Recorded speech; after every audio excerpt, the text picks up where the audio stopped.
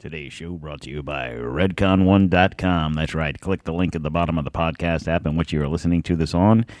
Check them out. Use promo code T20 Quartermiss. That's right. redcon1.com.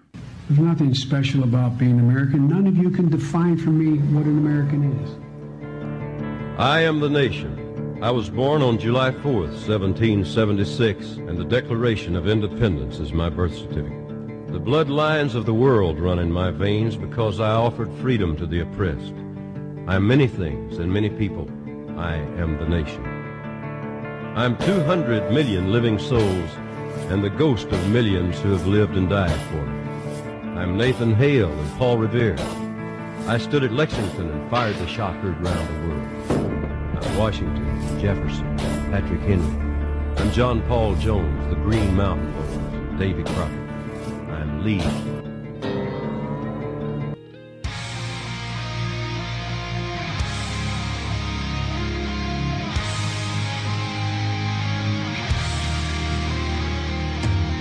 Coming to you from the D-Tom Studios in the free state of Florida, sponsored by Maker's Mark Bourbon. This is Don't Tread on America.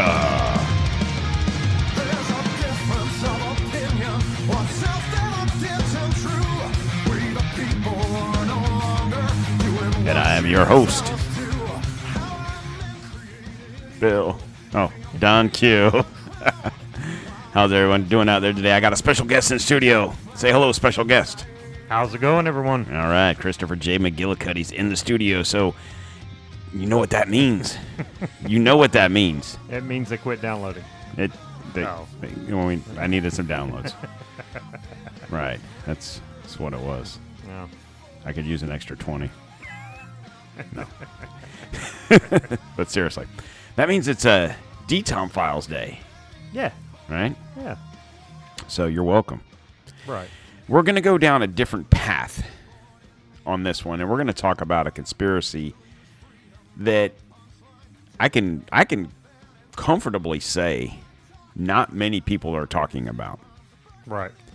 And the reason I say this is, and you know as well as I do, excuse me, in searching for stuff that we're going to talk about, crickets. Not many podcasts, not a whole lot of information. I mean, there's some. So essentially what you have to do, and I would say the mark of a true genius, such as myself, genius conspiracy show is coming up with your own conclusions. Right. So we're going to go over the facts of the case, and we're going to make some bullshit up and prove to you that James O'Ray might not be guilty. Right. Or at least not 100% guilty. No, he did it. He did it. Oh, he did it. He did. All right, That's guys. Thanks for joining us. Thanks for the downloads, and we'll talk to you next time. No. But, So if you couldn't tell by who he's talking about, we're going to talk about the assassination of Martin Luther King Jr. right. And conspiracy, we've done, what have we done? 8? Well, yeah, 8 D-Tom Files? I think so. Okay. Well, I know we've done 2 that kind of like bookended this particular one. Right. With JFK and with RFK. JFK and RFK. So this happened like right in the middle of that, actually right before Bobby Kennedy. And probably a lot of the same characters were involved. Maybe. And by that, I just mean the government. No. But essentially, this is what we do with these conspiracy shows is, obviously, the obvious conspiracy theory shows are JFK, moon landing, 9/11. 9/11, which we haven't done yet. Son of a bitch. But, right, I mean, Yeah. we did Denver Airport, which really, I mean, it is a conspiracy theory, but it's not one of those popular conspiracy theories. Right. Well, MK Ultra is probably a Ultra. good conspiracy show. Moon landing, obviously. JFK, well, but with it being a D-Tom file, You know what that means? you know what that means? It means we're drinking, and we have to put this out there for the wives. Not gonna get liquored up tonight. Not gonna have a drink tonight. I'm not gonna drink till update is through. That's a promise to you, viewer. Yes, after the show, I'll drink till I spew. But for now, I'm clear-headed for you. Okay, if you guys don't know who that is, the greatest thespian of all time, Christopher, what? You're saying that? Chris Farley? Yeah. The greatest thespian of all time? Yeah. Yeah. I mean, considering your personal hero had him murdered. Kevin James had nothing to do. I'm talking about the mastermind behind the plot. David. Never mind. We'll get into this on a different. This will be another D-Tom's file. That'll be I think what we need to do is a D-Tom file, but a funny, haha, is it a conspiracy? Anyway. So it's not a conspiracy. That's how it happens. There you go. Just saying. Adam Sandler had Chris Farley killed. You heard it here first, folks. Damn right. What did I do? I didn't do it. Adam Sandler's here, folks. Anyway, what was I saying? Oh, drinking. You were going to tell me what we're drinking today. So we're drinking in honor of it being the day before Thanksgiving. Thanksgiving's Eve. Thanksgiving Day Eve. So Chris and I were talking. I was over at his house the other day, and we were thinking, we got to have a drink for Thanksgiving Day, right? So you think Thanksgiving, right? What do we think? Turkey, stuffing, cranberry sauce, right? Mm-hmm. Mashed potatoes. All of a sudden, I'm hungry. Anyway, so our go-to drink on just about any day is an old-fashioned. And if you guys follow us on the TikToker at Don't Tread on America on TikTok, you'll see that I do a lot of old-fashioned type drinks. You know, there might be different variations or whatever. So what did we do today? We did a cranberry old-fashioned. Ooh, mama. Mm-hmm. So here's the ingredients. No. No. If you want to find out how to make it, you need to go to the TikToker. I will say this. I'll give them one ingredient. Okay. Wild turkey. Why? Because it's turkey. Hello, Thanksgiving. All right. So I just want to say this about that. Other than rare breed, right, probably will not be drinking any more wild turkey. Oh, I'm going to drink that bottle. Today, we're drinking it. Before you go home, it's got to be gone. Oh, I'm sorry. I'm sorry, honey. No. But yeah, it's pretty strong. Probably should have just done the rare breed and been done with it. Even though that's 120 proof, right? We used 101. Probably should have just got regular wild turkey. Oh, well. Yeah. It's still good. Yeah. It's still good. I'm not going to throw it away. No. At any rate, so if you want to find out how to make that, go to TikTok. Follow Don't Tread on America. You'll see my ugly face, and you'll see Chris's hand. I won't tell you what he's doing with it. You have to tune in to see. All right. Let's finish one more piece of business, then we'll get into the show. Let's not forget about our other sponsor to the show, Christian Lawson Watches. You can see I have it on here today. Beautiful, right? That's lovely. It's nice. Yeah. Check that. When's mine coming in the mail? So check them out at ChristianLawson.com. Use promo code DTOM at checkout to get 30% off. You got to watch. You're fine. Off your purchase price. Is it not working? No, it's okay. It's right, at least twice a day. Right. You're asleep one of those times. Well, sometimes. Check them out, ChristianLawson.com. All right, Christopher J., we are going to talk about MLK. All right. And this story, you're going to tell us what we have been told is the truth. Right. Okay, so we're going to start on April 3rd. King addressed a rally and delivered his I've Been to the Mountaintop address at Mason Temple, the world headquarters of the Church of God in Christ.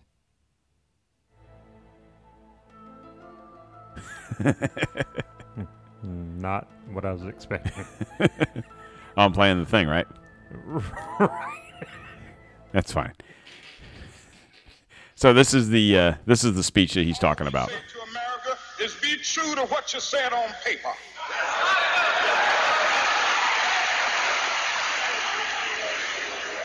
I lived in China or even Russia or any totalitarian country, maybe I could understand some of these illegal injunctions.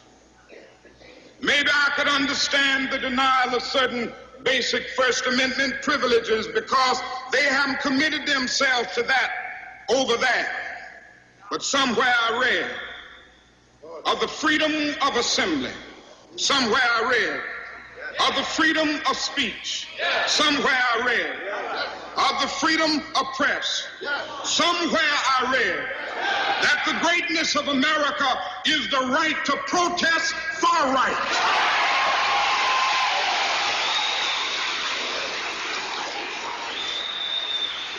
And so just as I say we aren't going to let any dogs or water hoses turn us around, we aren't going to let any injunction turn us around.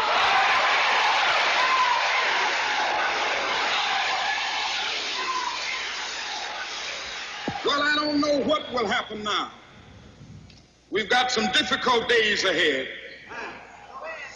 But it really doesn't matter with me now because I've been to the mountaintop. I don't mind. Like anybody, I would like to live a long life. Longevity has its place. But I'm not concerned about that now. I just want to do God's will. And He's allowed me to go up to the mountain.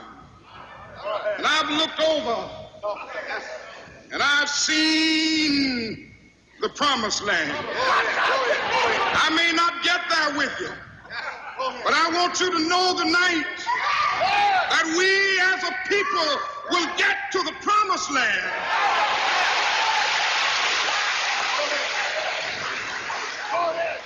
So I'm happy tonight. I'm not worried about anything. I'm not fearing any man. Mine eyes have seen the glory of the coming of the Lord.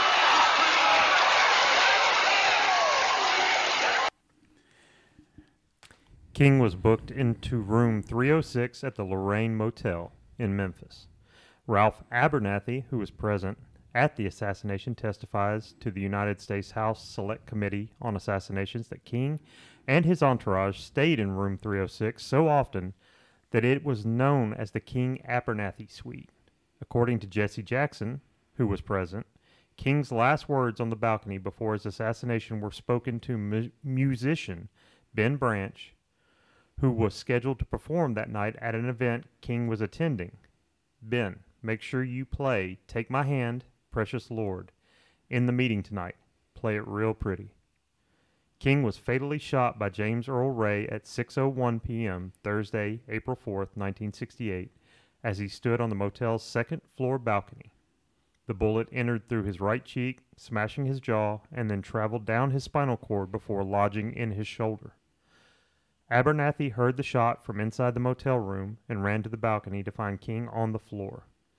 Jackson stated after the shooting that he cradled King's head as King lay on the balcony, but his account was disputed by other colleagues of King.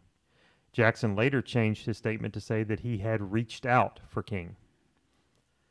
After emergency chest surgery, King died at St. Joseph's Hospital at 7:05 p.m. According to biographer Taylor Branch, King's autopsy revealed that, though only 39 years old, he had the heart of a 60-year-old, which Branch attributed to the stress of 13 years of civil rights movement. King was initially interred in South View Cemetery in South Atlanta, but in 1977 his remains were transferred to a tomb on the site of the Martin Luther King Jr. National Historical Park. All right. So, essentially, we're here to call bullshit. Oh, what? What? You're saying it didn't happen that way? I just read it. I just told you what happened. Right. And where'd you get your sources from? Wikipedia? Right. Oh. Okay, so here's the interesting things. Okay, and we had this conversation, and we try not to talk a whole lot when we're going to do a show because we have a tendency to be like, oh. Okay, so what was the song again? The song was Take My Hand. Take My Hand, Precious Lord. Okay. And play it real nice. And play it real pretty. Real pretty. And then you listen to the speech. I can't worry about that now. I fear no man. Right? It's almost like, and I think I talked about this on a podcast I did. I think I did a show called United We Stand, Divided We Die. And I played this speech, and I talked about it, and said that it's almost like he knew that he was going to die. Did he know he was going to die the next day? Because that was his last speech. The very next day, he died. He was shot. So you were going to talk about the Bible verse, and you're not going to now. He lost it. Well, I accidentally touched the dead gum screen. So, all right, you got it? Yeah. All right. Go ahead. All right. So Deuteronomy 32, 49, 52 through 52. Go up to this mountain of Abram, Mount Nebo, which is in the land of Moab, across from Jericho, view of the land of Canaan, which I give to the children of Israel as a possession, and die on the mountain which you ascend, and be gathered to your people, just as Aaron your brother died on Mount Hor, H-O-R, and gathered to his people, because you trespassed against me and the children of Israel at the waters of Meribah Kadesh in the wilderness of Zin, because you did not hallow me in the midst of the children of Israel. Yet you shall see the land before you, though you shall not go there, into the land which I am giving to the children of Israel. Yeah, Jacob, right? Jacob is Israel. Picture Israel. So you can see how that speech was very much based off of Right. this verse. So Israel, right? Show for another day.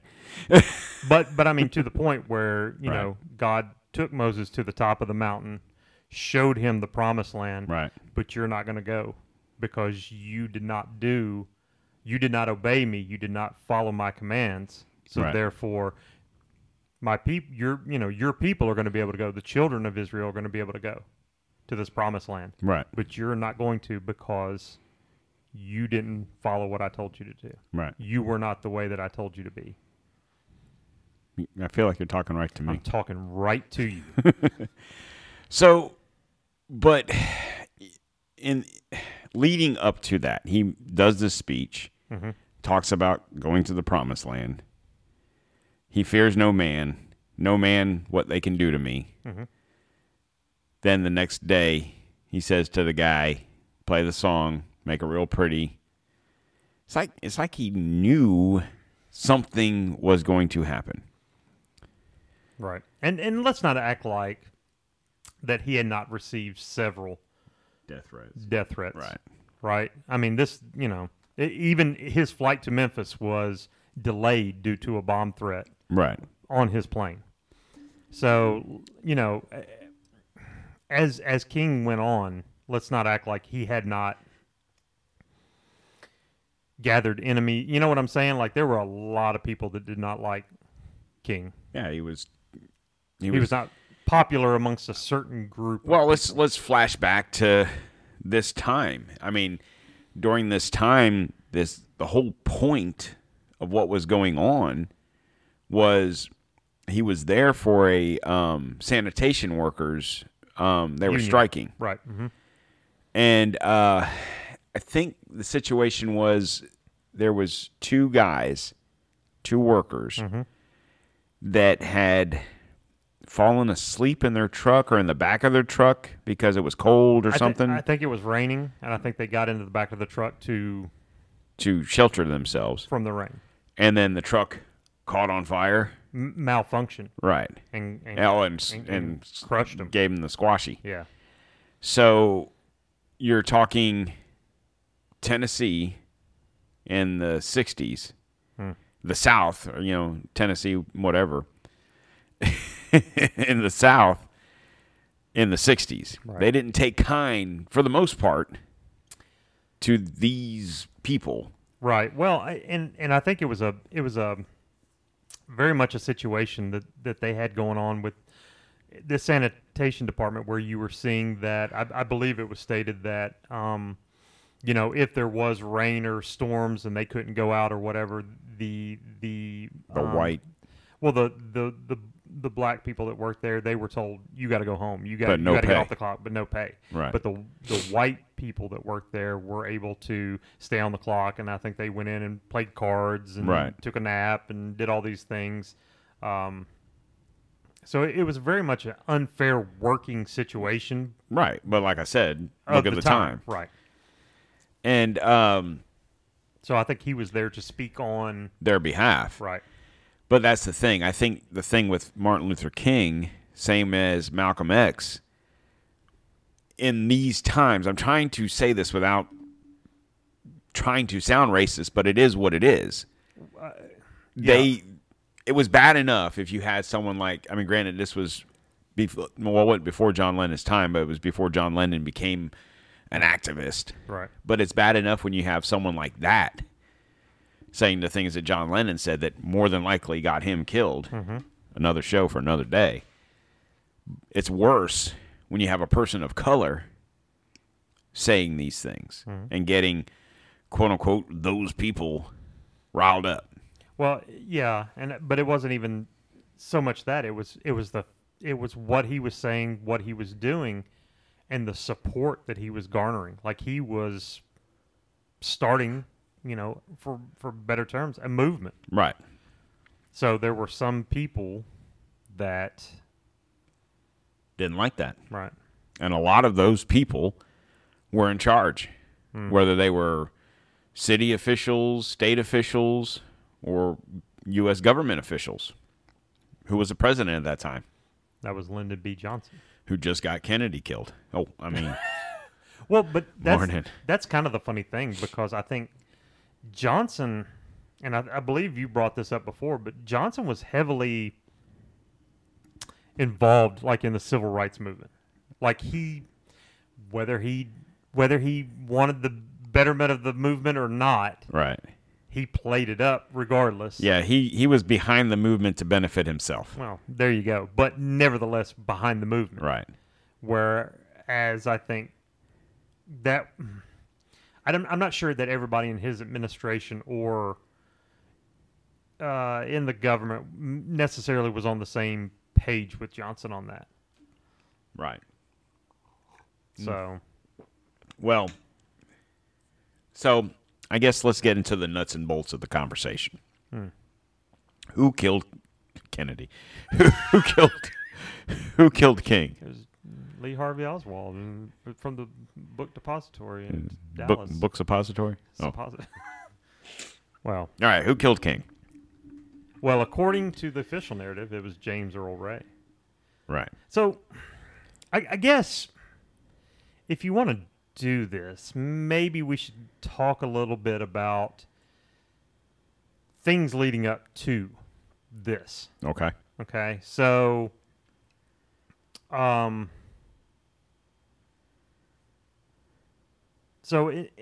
in 62, in April of 62, J. Edgar Hoover, the head of the FBI at the time, was very much against King. Like, and from what I understand, Hoover was a pretty big racist. Right. But he asked that King's name be added to Section A of the Reserve Index. Have you ever heard of the Reserve Index? No. Okay. I thought you'd like this. So, the Reserve Index, the security index pertaining to the FBI's list of dangerous people who might commit acts inimical to the national defense and public safety of the United States in a time of emergency.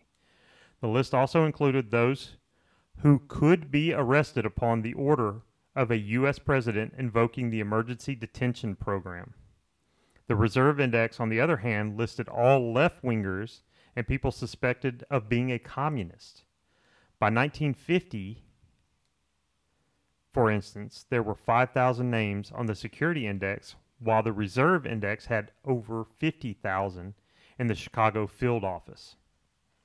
A person listed in the Reserve Index could be transferred to the Security Index if such individual posed a threat to the United States interests in a period of national emergency.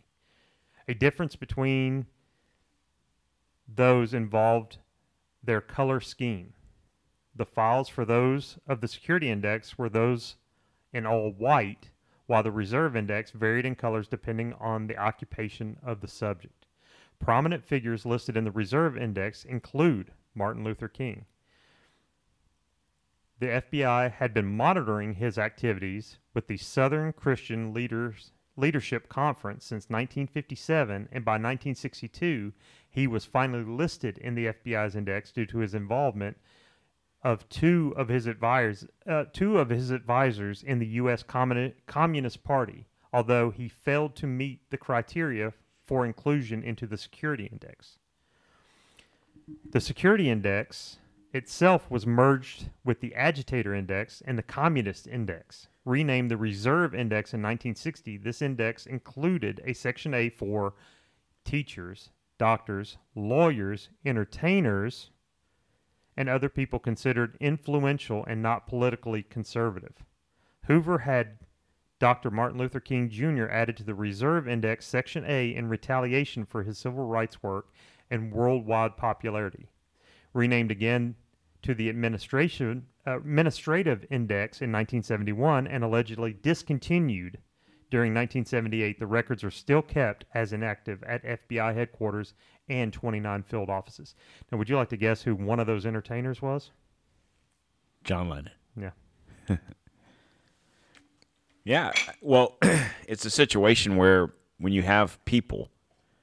So back in these days, it's interesting how time transcends. So 60 years ago, your entertainers or preachers or whatever the case may be, speakers, would still been considered liberal, like he said, non-conservative. Mm-hmm. But nowadays, it's almost like it's flipped. I think liberal, like the term liberal, like when you say liberal, you think Democrat. Mm-hmm. But nowadays, I don't think a liberal is a Democrat. Democrats now are whacked. I'm sorry. I think a liberal is more your libertarian group, bordering on conservatism. You know what I'm saying? Yeah. I'm saying in the definition of the word. I'm talking about John Lennon, for example. Okay. Martin Luther King. Okay. Malcolm X. Even Malcolm X didn't consider himself a liberal. No. He hated liberals. Well, and that's the especially white liberals. Right. And that's the interesting thing about somebody like, say, King or Malcolm X or even JFK for that matter. I don't think you could paint them into the party that they were in, because the ideals that they held are not necessarily that of what we know the parties to be today. Right, especially today, yeah. Right. So, and that goes on both. And it seemed like they were very much outside the box. So if you ever wanted to say that there was somebody that broke the two-party system, it would be people like JFK. It would be people like MLK. It would be people like maybe even his brother, right? Robert. People that transcended both sides. Right. They were the closest thing we had to a true neutral party. Right. Yeah, because it's like Kennedy. Not a lot of people hated Kennedy. It wasn't just, the war machine. Right. But anyway, point being is, back in these days, your non-political whatever it was a threat. Nowadays, the non-political threat is people like us, people with podcasts, whether they have 1,000 followers, 10 followers, or 1 million followers. We podcasts like this one, especially with a name like this in our logo, I'm not trying to say we're the best podcast in the world. I mean, probably second, but nonetheless, nah. Guarantee you we're on a list just Somewhere. based on the name and the logo. Mm-hmm. Forget about what we say or do. I mean, that doesn't help, but point being is back then it was the MLKs, the John Lennons, those type of people that rallied the support of the youths. Right. The Utes. What's a Ute? I'm sorry. Youths. Nowadays, hold on. I want to get this out while I'm thinking about. Mm-hmm. Nowadays, the government leans on the entertainment sector to what's the word I'm looking for? Influence. Our youth. Right. Via TikTok or Facebook or Snapchat or whatever. So do you think they learned something from this? They Yeah. saw these charismatic leaders. They saw what someone like John Lennon was able to do and said, we need to do the same thing, but we need to flip it. Well, we need to use it to our advantage. Right. We need to get our message out. And that's something that the Republicans or the conservatives or whatever you want to call the other side has never embraced, been able to learn and embrace. Yeah, because you should have people like Rand Paul and Ted Cruz and whoever, instead of it being about me, instead of Trump being about me or DeSantis or whoever, they should inspire or support smaller podcasts. I mean, I know they go on like Bongino and they talk to, whoever, different bigger name podcasts. I get it. But realistically, a lot of those shows, if you guys listen to any other podcast, you know this, they're still limited on what they say. Even though you can pretty much say whatever you want on a podcast. It's not like you're going to get fined by the FCC or whatever. Not yet, anyway. Well, I think what it's doing, it's limiting their message. Well, it's limiting their view, and it's limiting, whatever they're trying to say. But here's the thing with that: when you post a podcast, as long as you have a good title, you'll get the downloads. You'll get the downloads, but you might only reach one side of the audience. My thing is look at what let's take AOC for example. Look at her popularity and what we just talked about this morning. She just ran, and no one talked about it. Yeah, did you know she was running? No, I mean, yeah, but what I'm saying is most people that don't follow, no one even batted an eye over that. No, race. Because she wasn't campaigning, as far as you could tell. I mean, I didn't get ads for AOC. I didn't get not that I could have voted in that district. What? Well, couldn't you? No. But you know what I'm saying. No, that's what I'm saying. I saw ads for people in other states. Right. But my point being, her popularity, because what? She's a big hit with what age group? With the millennials. Okay. I mean, she probably, maybe if we were on Snapchat and stuff like that, and probably even on TikTok, even though we're on TikTok at Don't Tread on America, our algorithm would not enable us to see that. So that's what you almost need to kind of do what she's doing. Right.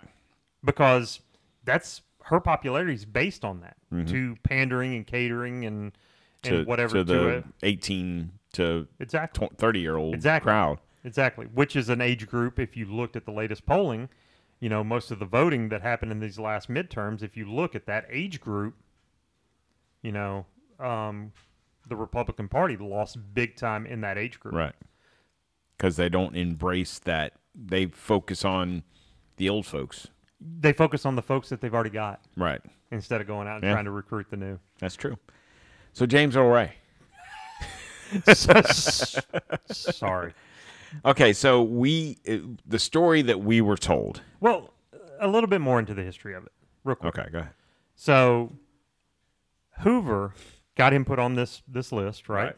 And because of this, and the main reason why he's saying, he kept trying to sell the idea that there were these two communist party members or whatever, communist card-carrying members that had infiltrated King's inner circle. Okay. So much so that he convinced Bobby Kennedy to authorize wiretaps on the King, on the his offices, the what was it? The Southern Christian. God, I'm sorry. Southern Christian Leadership Conference. Idiot. Yeah, I'm sorry. So, anyways, he got Bobby Kennedy to authorize these wiretaps on those offices, in the guise that he was a communist, that he was plotting these communist ideas or whatever, right? So Bobby Kennedy reluctantly agreed at the time because he's the Attorney General, Right. and so I think he authorized it for 1 month. Okay. Give me what you can. Let's see where this goes. You've got 1 month. You got 1 month. Bring me what you got, Right. and we'll go from there. Well, guess what happened in that time? What? Guess what happened in that 1 month? Bobby was killed. No. Martin No, was Bobby was killed after a month. Oh, okay. This is 1962. 1963. Oh, his brother was 1963. His brother was killed. His brother was killed. Right. All right. So who took power? Oh, the loud music. Lyndon Johnson. LBJ. Yeah, took power. LBJ. Yeah. So in the confusion of new president, whatever, new administration, blah, blah, blah, Got lost. got kind of lost. So the date came and gone. Hoover kept the wiretaps on the offices, on Dr. King's right. home phone. Like, these were personal taps, too. So What did he find out there? no communism, oddly enough. Right. But, he did gather, I believe there was a conference. Let's see. In 1963, Hoover set up a special task force to watch MLK under the guise that 2 members of King's advisors were communist plants. Hoover convinced RFK to set up phone taps on MLK's phones. RFK agreed to a trial period of 1 month. After JFK's assassination, Johnson became president, and Hoover quietly kept the wiretaps in place. The surveillance on King was named Operation Zorro, if you've ever heard that. They've actually used that name again now for drug running, believe it or not. Operation Zorro 2. And Assistant Director William Sullivan was put in charge. This included microphones in the hotel rooms and paid prostitutes as his secretaries. All right. Now it's a party. No evidence of communist dealings were ever found, so they switched to his personal life. King visited President Johnson in Washington, staying at the Willard Hotel. The FBI intercepted the call and set up phone bugs and hidden microphones in the room prior to King's arrival. 17 hours of recordings captured the conversations of King and his colleagues, including 2 women. After it was done, Hoover and Sullivan reviewed the tapes and claimed they had enough evidence to destroy King, a la character assassination. Right. So supposedly there was some sexually explicit activities with these 2 women in King's hotel room while he was in Washington at this Willard Hotel. And Hoover really thought he Had him. Yeah, we've got enough on him now. Right. We're going to destroy him. So kind of what happened from there, I think they continued to surveil King. They continued to record these things. And I believe, if I'm not mistaken, he claimed that there were 2 other encounters with women. And so they started to really kind of turn up the heat on King. I believe, if I'm not mistaken, they actually sent a letter to King with a copy of the tape and told him, We got you. we got you. Well, I mean, essentially, yeah, we Right. got you. The only thing you got left to do, or we're going to expose you, the only thing you got left to do is kill yourself. And if you don't do it, and what was it? It was 34 days? 43 days? It was something like that. You've got this amount of days to do it, or we're going to expose you for the fraud you are, for the liar. And if you remember, Hoover was publicly going out calling King the most diabolical liar or whatever it was that he said. Right. So what was the time frame of this? So you're looking probably right around, by the time all this, I mean, they went after King for a little bit, but you're looking at probably around 60 67, So 60, leading up a year to, or two prior to the event. Right. So what year did King win the Nobel Prize? 65. Okay. So that's when it really kind of kicked up. Once he started making a name for himself. Right. And once he gave the I Have a Dream speech, which was actually early on, I believe. I believe the I Have a Dream speech, and then he won the Nobel Peace Prize, correct? Let's see. Who am I looking at? Martin Luther King. 64 is when he won the Nobel Peace Prize. Okay. When was the I Have a Dream speech? Was that in 63? Sure. I don't know. It doesn't. I can't quickly find it. He was killed by James Earl Ray, though. Hey. I found that. Yeah. It was probably, I would assume it was before then. August 28th, 1963. So August. So actually, the I Have a Dream speech happened before JFK was killed. So he was already gaining steam because that speech is probably one of the most iconic speeches Right. that he's remembered for. Right. So he was already a threat. That's when he went and tried to convince Bobby Kennedy that, hey, we need to, this guy's got communists. And he made waves with the speech to be able to win the Nobel Peace Prize. It's not like that's an American thing. No. Yeah, and through his actions and everything, he Right. was able to. Well, there were rumblings that there was a push behind King for him to run for president. Right. Could you imagine? Yeah, especially in those days. Right. Could you imagine? Yeah. Okay, so I guess we'll end it there. No. Okay, so where do you want to go with this? Who was James Earl Ray? Because I always find it interesting. Like when we did JFK and when we did RFK, who were these people? Right? Okay. Because I got a couple different ideas based on past shows that we have done. Okay. He's just a guy. He is. He's just a James guy. Earl Ray. Born into poverty in 1928. He was born a year after I was.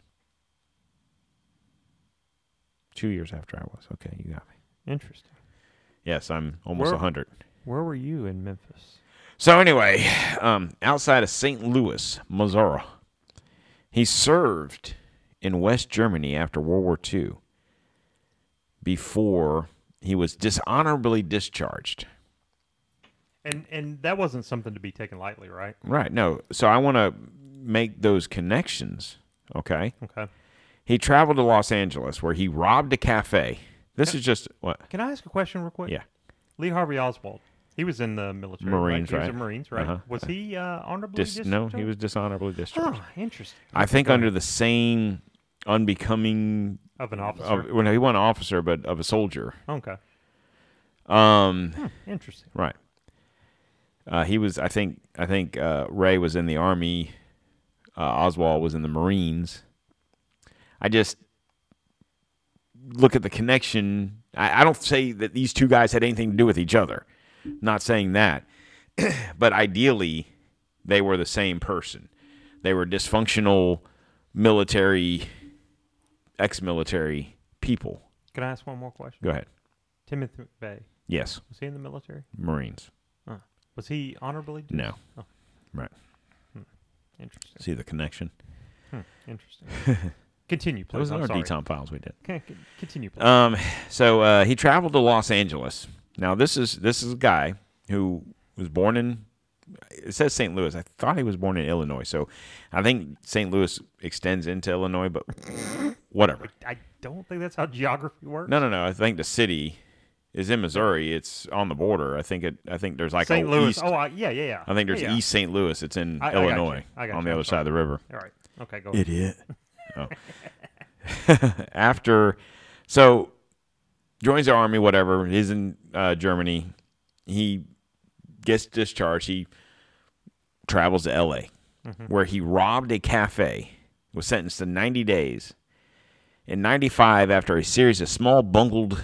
Now, this is important. 95? Oh, 55. Yeah, it was just the other day. In 55, in a series of small bungled crimes. Small bungled crimes. So we're looking at a petty petty criminal. Right. Robbing a taxi driver for, wait for it, $1,000. close. Right. 11. Not 1,000, just 11. To robbing a post office. Give me all your mail. No? No. What Doesn't work like that. It's like, What about some stamps? oh, okay. And all the junk mail you got. Where's the catalogs? Because this is how I envision him looking.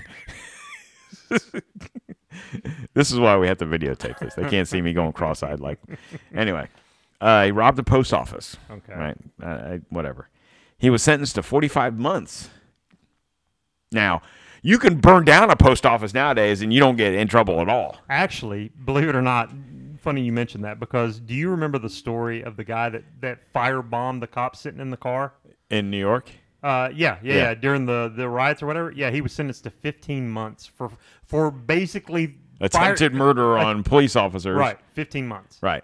This guy got 45 months for robbing This the dude fucking got post office. damn near 4 years for robbing a post office. Like I said, you could go burn maybe not around here, but in L.A. or wherever this was, you could burn down a post office. They'd be like, come on, James. Just don't do it again. Time served. What? Don't do it again. Yeah, don't do it no more. 45 months in a federal penitentiary in Leavenworth. Yeah, I was about to say, I knew he was at Leavenworth. It's not even like he went to the county jail. Right. Now, That's granted, hard- that's hard time. I'll That's say hard this time. about that. He robbed a federal building. I get it. I get the sentence. My point is, nowadays, you do that shit, no bubble. I mean, what was it in Oregon? They were burning down fucking federal courthouses. Yeah. Nothing happened to those motherfuckers, right? No. Anyway, I digress. He was paroled in 59, but in October of 59, Ray and James Owens, another ex-convict, robbed a Kroger store in St. Louis. That's it. That's too. You know what? How long of his sentence did he get? 1 month. 20 years to Missouri State Penitentiary. I tell you what, I'd be willing to bet the crimes back, without looking this up, and I don't want to go off on a tangent, just a thought I had in my head here. That's our first. In the 50s and 60s, I bet you the crime per capita was way down compared to what it is nowadays. I'm talking about crime in general, not just murders or whatever, because they didn't play. Yeah, but at the same time, you also, I think you were able to get away with more crime. So I'm sure the way to figure out and find people, whatever. Right. I get it. I'm just saying, but if you got caught, you got in trouble. yeah, 20 years for robbing a grocery store? Damn. well, you still do. Shut up. Just depending on what your political leanings. Well, here are. you go. Okay. Ray escaped from prison in a bakery delivery truck. Wait.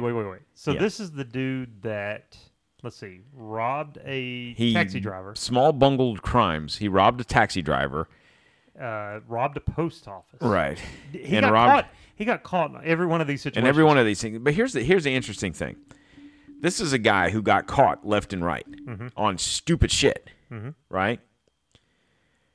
On April of 67, okay, when was King killed? 68. April of 68, right? So roughly a year Prior later, prior to, he escapes. This is an idiot-ass criminal, right? Mind of a numbskull. You know who I picture him to be? What? And I hate to say this, but he reminds me of like Ernest. Yeah, Did you ever watch the Ernest P. Worrell? yeah. What was it? Hopefully I'm Vern. not- Hey, Vern. Yeah. Hopefully Yeah. I'm not dating myself too much, but that's who this guy kind of reminds me of. And that's what I'm saying. This is where I'm going with this. Ex-military dishonorable discharge. Was an idiot criminal. At best, an idiot criminal. Managed to escape prison at a state penitentiary. Not that he broke out of the county jail. Okay? Was able to escape prison. This is a year prior to King's murder. In a bakery delivery truck. Then made it to Canada. right? Where he assumed the identity. You had it. Eric Galt. Eric Galt, right? So now supposedly, according to Ray, he became. I almost puked. He became friends with a gun runner, whose name will come later. A blonde Cuban named Raul. Right? Who? Raul. Hold on. Raul. Yeah. Oh, that guy. Yeah. You got to say it right. Yeah. If I just say Raul, you'd be like, oh. Who? Raul. Oh, I know who you're talking about now. So We go way back. Raul directed him to purchase a rifle. You must purchase a rifle. I will purchase a rifle. There you go. So the interesting thing is this. There was a point, okay, so he bought this rifle.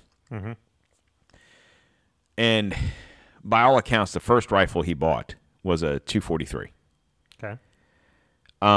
Winchester 243. He was told, this is according to the stories, he was told to take the rifle back, which maybe you could back in those days. Nowadays, I'd be like, it's yours. Because he had the wrong rifle. No. I meant to get the other one. I meant to get the 30-06. Yeah. Right? The Remington, Remington, mind you, which we'll touch on that here in a little while. This is where we'll get wild with it. This is where we'll get jiggy with it. We'll get a refill. But anyway, so now that's just a story that he got the quote-unquote wrong gun. Now there's a theory floating around there and we'll get into this too, is how the gun was found, right? Okay. And I don't want to speak on that a whole lot, but whatever. So there's a story that the gun was found about the same time that Martin Luther King was shot. Right. So you were able to shoot, wrap it up, store it in a bag, dip out of the building you were in, make your way around the block, And conveniently drop it. and conveniently drop it. Right. Right? Whoops. At about with not much time in between. So the story is alleging that the gun that was going to be used was a 30-06.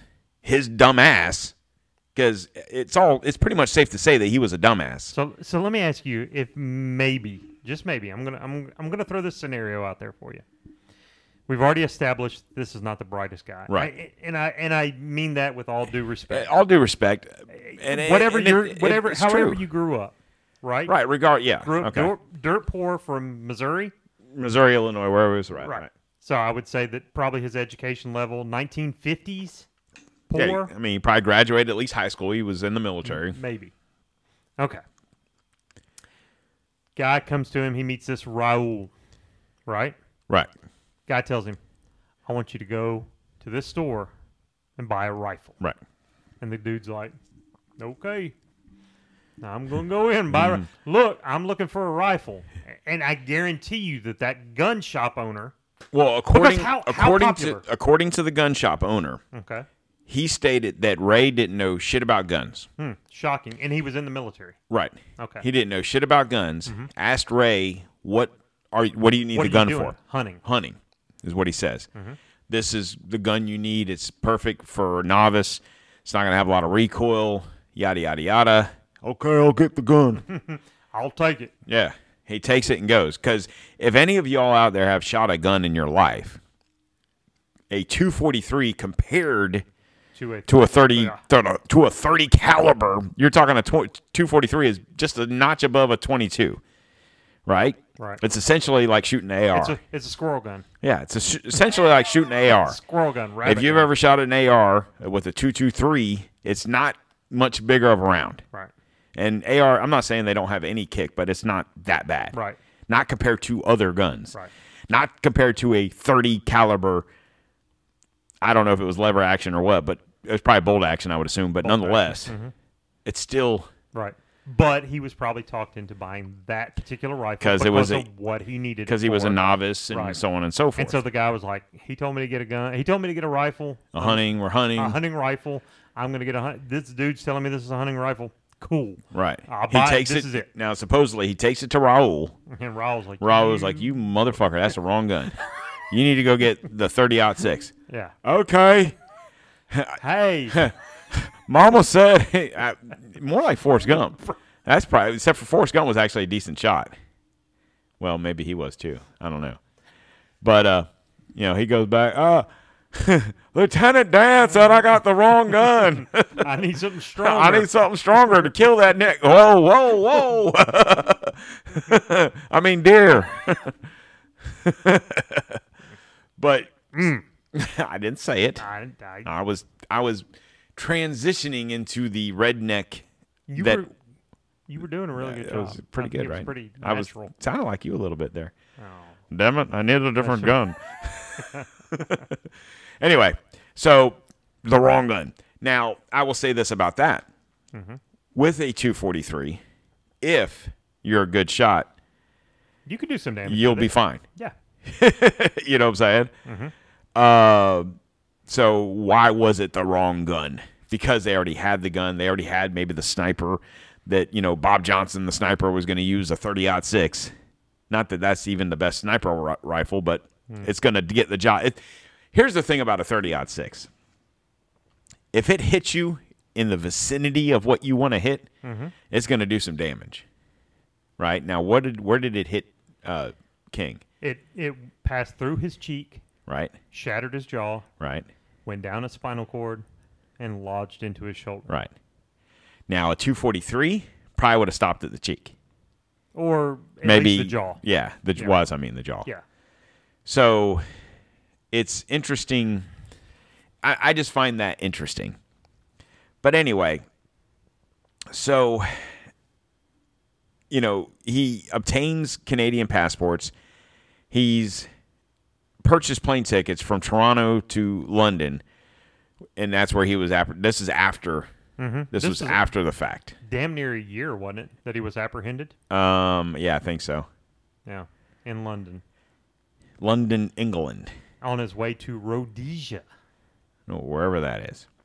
In South Africa. Okay, so with that being said, do you have anything to add about James Earl Ray? No? No. I mean, nothing of consequence. No, I mean, we'll talk about it. It's not like we're done talking about him. Yeah, no. I think reason I'm asking is because refill. Right. Okay. Yeah. So we're just getting started, essentially. 1 hour later, because we haven't really broke any news. This is the facts of the case. We've danced around some conspiracy with the rifle and with Raul and whatever, but we'll get into that when we come back. Okay. All right. All right. Fair to say. Cool. All right. And we're back. We got a refill or new fill. New fill. What are we drinking now? We're doing the classic old-fashioned cinnamon old-fashioned. Oh, Classic yeah. old-fashioned It's cinnamon old-fashioned. Cinnamon old-fashioned with a new twist. There you go. If you want to know how to make the cinnamon old-fashioned, go to our TikTok. Don't Tread on America, because I did do a video. For the cinnamon For old-fashioned. the cinnamon, yeah. It is so good. I'm telling you right now, if you haven't gone out and tried some Scandalous cinnamon whiskey, Oh, my. you need to look that up. Yeah. And And I'll say this about that. If you watch the TikTok video and you say, ooh, cinnamon old-fashioned, I got some Fireball. Don't do it. I'm telling you, don't do it. Go to clearwaterdistillery.com. soon to be a sponsor. Oh, Shh, not yet. Don't make the Maker Mark people mad. They're proofing our barrel now. oh yeah. Sorry. It was a joke. Theater of the mind. Anyway, this portion brought to you by no. Check them out. They're not a sponsorship, but I'm telling you, it's good stuff. So good. And it's not terribly expensive. Right now, they have free shipping over $50. So buy 2 bottles and you'll get free shipping. Because it'll be way over $50. Give me a minute. He's crying right now. It's so good. God, so good. It's so good. All right. I'm just going to tell him. Right. Rather than if you've ever had Fireball or if you've ever had cinnamon whiskey, most of it's like a Red Hot. Very cinnamony. Right. This is more like a Cinnabon. Cinnamon. It is so good. It's so Smooth. smooth. It is so mild. But it's just I mean, right. it's not like you can't taste the cinnamon. No, you can taste the cinnamon, but it's so good. So good. Anyways, go out and try it. I'm telling you. I gotta order a bottle myself. So No, Christmas is coming. You just wait. Maybe Santa will bring you some. I've been a good boy. No. Anyway. All right. So I told you when we were getting our new fill that something occurred to me that you were talking about. Okay. So you were saying this Raul. Okay, so we had James Earl Ray. Raul. Yeah, that guy. You had James Earl Ray escape from prison using this false identity and got mixed up with this gun runner, Right. Raul. Raul. So, now, follow me here. If there was a plot, or if you just wanted to kill this guy, you wanted to kill King because, for whatever reason, Right. you're a gun runner, you're a gun smuggler. But Why do yet you you're need gonna- some random dumbass to go to the local gun shop and buy a whatever gun? Exactly. Right. So, do you think there's a purpose behind that? To have a okay, so the thing about Raul is the government will lead you to believe that there's no such person. Of course. That he made up this name, and the name or the person, there was a real person there, but it was a cover for one of his brothers. Okay. So he couldn't say, I don't know his brother's names off the top of my head. Billy. Wasn't Billy. That was Raul, The thing about that is, what was I going to say? I'm trying to base it off of what you're saying. I think the point of it is, let's assume Raul was real. Raul's a gun runner. Like you said, if you're a gun runner, you should have plenty You of have access access to to guns. illegal guns. I don't need to go to the gun shop and have a traceable gun So, why would you need said guy to go because you buy need a gun? patsy. Right. So you're creating a paper trail, much Right. like, hear me out, much like Oswald. If you remember the pictures of Oswald with the newspaper with the rifle, Right. remember? And we got the famous photo of him Right. standing. What are you doing? You're creating the Look, story. there's the gun. And he took a There's the picture with gun. it. He's holding the newspaper. Right. He's showing, blah blah blah blah. It's Because, It's that's what telling you the do when you story. buy a new gun. Like, when I buy a new gun, I go grab the local newspaper and hold it up. Now, here's my new gun. But my point is it's creating. You're making a narrative. Right, And you're building the evidence of this narrative. right. Also, you needed the fingerprints On the gun. on the gun. Well, yeah. Plus, it helps when you have unwitting participants. Right. Now, something I was thinking about today, could this also, knowing the time frame, could this be an MK Ultra situation? I mean, because the facts of the matter are this. Where was he being held in prison? But prior to his escape, When when he escaped. before he killed King, you're talking about. Yeah. He was in Missouri State Penitentiary. My thing is this. I see what you're saying. Where the tracks of where Right, where we've had previous. detainees. Where was that Detainees. at though? That was was that Leavenworth? No, it was you're talking about more like in California and stuff like that. Okay. Here's what I'm going to say about James Earl Ray. And again, I mean no disrespect to James Earl Ray and or his family. But anybody that's had any dealings with him have said that he was a man of lesser intelligence. And he was not that he was a follower. He wasn't a leader. This is nothing. so Whatever happened or didn't happen wasn't his idea. right. So I think this is more a situation where you had somebody that was easily coerced into, you're on the run. Right. You're a prison escapee. Right. You're getting mixed up with people that are we're going to offer you an opportunity. We know you're using it. I'm sure they knew everything about this guy. Probably, and I mean, you kind of alluded to it, maybe facilitated the escape. Yeah. So you're going to come work for us. Right. We got plans for you. Right. And they're not filling him in on what he's doing. Right. They're just telling him, hey, go buy a gun. As a matter of fact, Raul also told him to rent the room. Right. Right? At the whatever it was, at the boarding bar. house. Yeah, the boarding house. Right. You're going to rent this room, right? And then on the day of the assassination, as he claims, he was told to go watch a movie. Right. Where have we heard that before? Right. So, dude purchases a ticket to go watch a movie, whatever.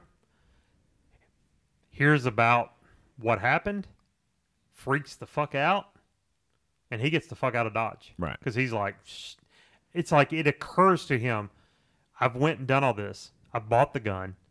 I've been seen around town. I bought this boarding house right across the motherfucking street. Well, not even across the street, just across the way. Right. Across the lawn. Right. So to speak, of this motel or hotel or whatever it is. Right. Obviously he's not dumb enough that he can't put two and two together, and he's like, fuck. Much like Oswald probably had that moment of, these motherfuckers set me up. Right. I got to get the fuck out of here.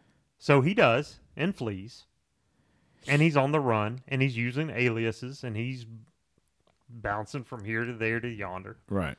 Until he's like, I got to get the fuck out of here. I got to get out of the country. Well, I got to get to somewhere. And it's interesting we talk about that. So let's talk about that. Okay. Ray, whatever. I just didn't. He want knows them to I'm go, in town. Right. They know I'm at this place. They know I bought this gun. They know what kind of car I drive. Right? Mm-hmm. Here's the news report from that day. Okay. Dr. Martin Luther King, the apostle of nonviolence in the civil rights movement, has been shot to death in Memphis, Tennessee. Police have issued an all-points bulletin for a well-dressed young white man seen running from the scene. Officers also reportedly chased and fired on a radio-equipped car containing 2 white men. A radio-equipped car with 2 white men. Hold on. Dr. King was standing on the balcony of a second-floor... Okay, we know where he was at and what happened. Okay, so I got a question. Well-dressed man. Well-dressed man. So ZZ Top, right? No, it was Sharp-dressed man. That's different. Okay, go ahead. I'm sorry. It's fun doing podcasts with you. So they... I totally... I'm sorry, can you play that clip again, please? This was Walter Cronkite. Luther King, the apostle of nonviolence in the civil rights movement, has been shot to death in Memphis, Tennessee. Police have issued an all-points bulletin for a well-dressed young white man seen running from the scene. Officers also reportedly chased and fired on a radio-equipped car containing 2 white men. Okay, so my question would be... Real quick. Uh-huh. Well-dressed... White man. Young white man. And he was... He was in his 40? 40s? He was like around 40. Yeah, 40. So I'd be 41. like, me or you trying to run away from a crime scene. No, I'm not running anywhere. Exactly, Mr. Skippy over there. Yeah. Anyway, go ahead. So according to the report there, and I'm not saying that it doesn't, but it almost makes it sound like it's 2 different scenarios. Like you so had one person running, but then you had 2 people in a radio-equipped car. Right. Could be the same person getting into a getaway car. Right. But it doesn't sound like that. It sounds like it's 2 separate situations. No description of the car, right? Radioed car. How do they know it was radio car? One of the great big antennas. Back in these days, it probably had a big-ass CB antenna. Okay. So... But here's my thing. But nevertheless, you're not even to the point where you're chasing the car. Right. Fired upon the car. Right. So you, as far as the police or whoever was concerned, whoever was in that car was guilty. Right. Or could have been, whatever. Right. Do we know that James Earl Ray had a getaway car? He had a white Mustang. Okay, but do we know that he had like a getaway driver? Raul? Maybe. Didn't specify that he was a blonde that was two white males. One was blonde hair, one was black hair, whatever. It didn't specify that. Just said two white males in a white Right. car, radioed car. Right.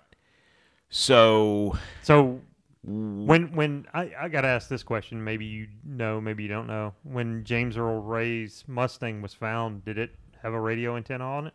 I don't know. I don't know that they ever gave a description. Now, supposedly, in this bag that was found, there was, amongst the gun and binoculars and whatever else, a walkie-talkie. So, if you were, I'll say this about that. Forget about the gun and whatever else. We'll get back to that. If you're a lone gunman, what you need a walkie-talkie for? Who are you talking to? The only thing I could say about that, and this is just me thinking, is maybe you had a walkie-talkie so you can listen to the chatter. Yeah, police band or whatever. Right. Now, that being possibly. said, I want to bring this up. King had a security detail Right. that went with him, met him in Memphis, Right. and then they were actually called off. Actually, That day. He requested a specific police detail of black police officers. They called them off.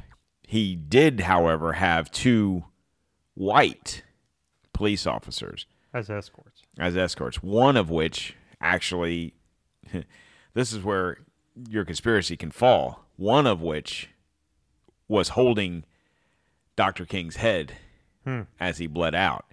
Now, there are some people that would say, was that the kill shot? You could see the picture. If you ever get a chance to look up the picture of this, where all the guys are pointing, right? If you zoom in on the picture of King, there is a ton of blood on the ground. Well, but you can imagine. I'm just going to say this about that. You can imagine getting hit in the cheek.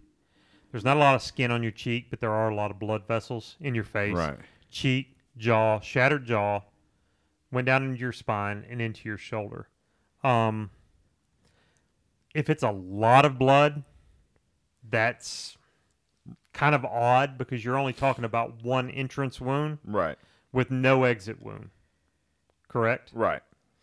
So you will bleed a lot from your face if you ever notice. Even if you cut your face shaving or if you ever cut your face, whatever, you're going to bleed a lot because there's not a lot of skin there. There's not a lot of tissue there, but there are a lot of blood vessels in your face. Right. To say that that's a lot, there was an exorbitant amount of blood on the ground, seems kind of odd to me. So there was a guy, I was looking up something real quick. So John Barber. Okay. Have you ever heard of him? No. So he was on a podcast. This was like 2 years ago.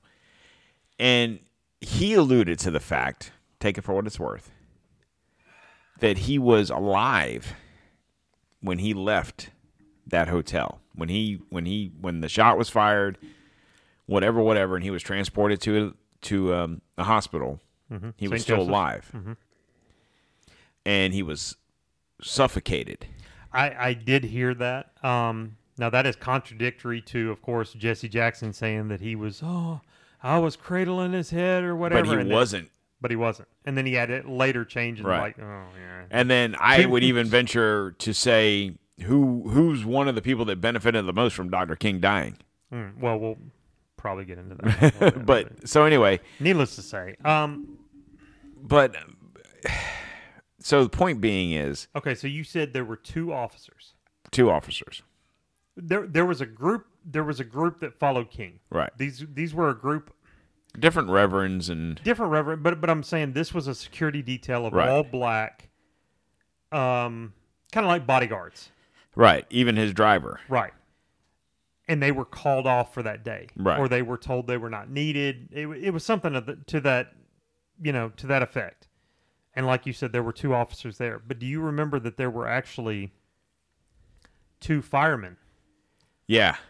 that were called off duty? They were not called off duty, were called away. Right. So there was a fire station. If you can picture this as Dealey Plaza. Now, picture this as like a horseshoe. It's off almost. of Beale Street next to No. what I'm saying is picture this as a horseshoe, okay? Right. The back of the horseshoe is the the hotel. Right. Hotel Lorraine, where King is staying.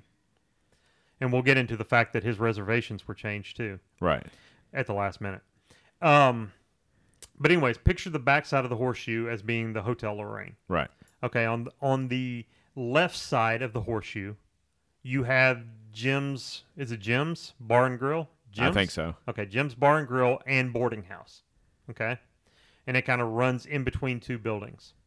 On the right side of the horseshoe, you have actually the fire department. And this is the number 2 fire department in Memphis. Right. Okay. There were 2 black firemen. Thank you. Firemen. And both of them were called away from the firehouse, station. right? And no reason given. I think one said, I believe under testimony, one said that there was a threat on his life and his family's life. Is that correct? Yeah, I was trying to find the name, but and the other one, I don't think he ever came to a conclusion of why he was called away. But both, needless to say, were called away from the fire station. Now, was it the fire chief or it was whoever was in charge of the firehouse at the time? Right.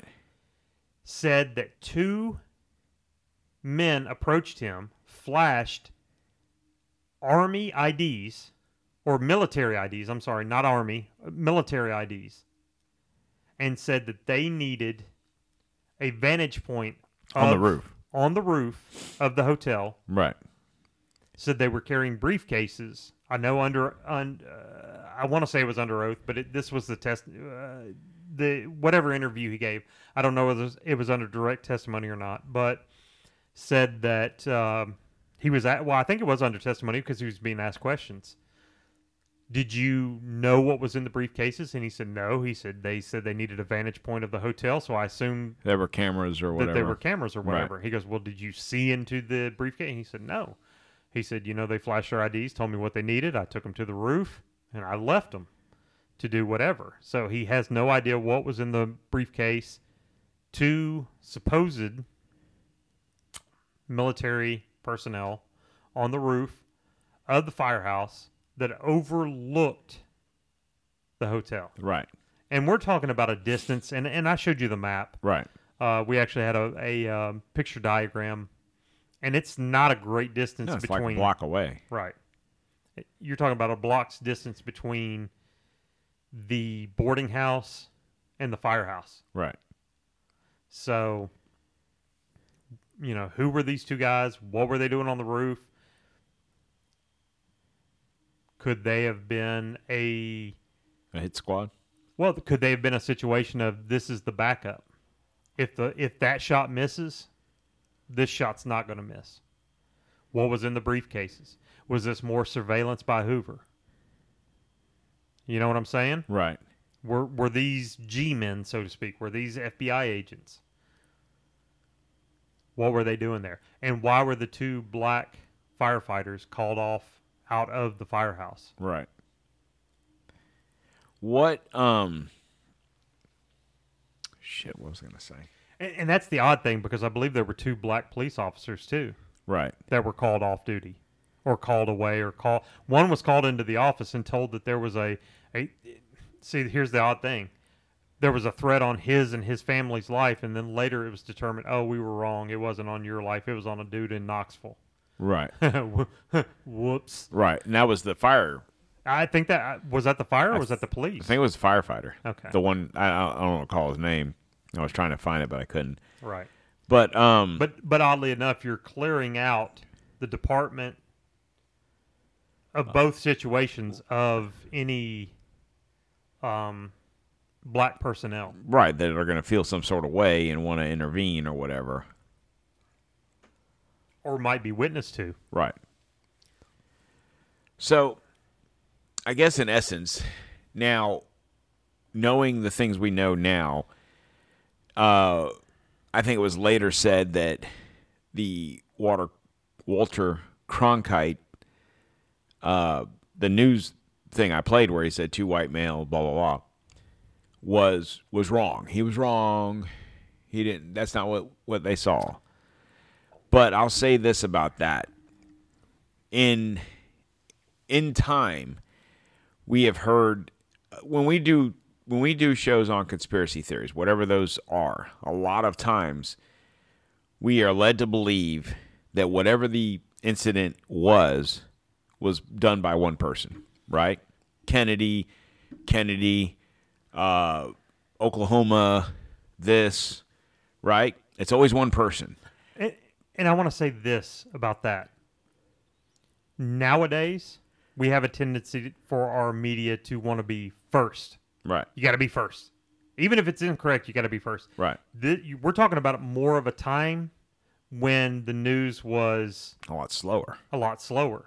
You didn't have to be the first one out there because there wasn't all the cell phone offshoots. footage and Twitter. And you could, you had the major news outlets, and that's who people listen to. And here's the thing. I would assume Walter Cronkite, if I played the very beginning of that video, this is what it said. That the Don't Tread on America podcast is the best one ever. This is what he says. And this is how when it comes to eyewitness testimony or two people were seen, blah, blah, blah, whatever, this is why. From our newsroom in Washington, So you in have him. color, this In is color. the CBS Evening News with Walter Cronkite and Russ Hodge in Memphis, Tennessee. There's a reporter on the scene, right?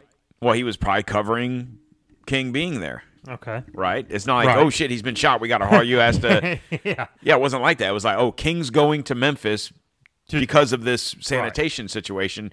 You need to go and There cover were probably reporters on Right, so this is on standby. CBS News, so there was probably ABC and NBC and CNN.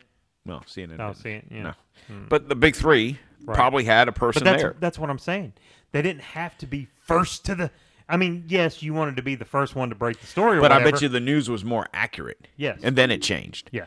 Because where I'm going with this is Okay, go ahead. where he says, well-dressed man seen running, blah, blah, blah, and two guys in a white radio, whatever, equipped car, right? Mm-hmm.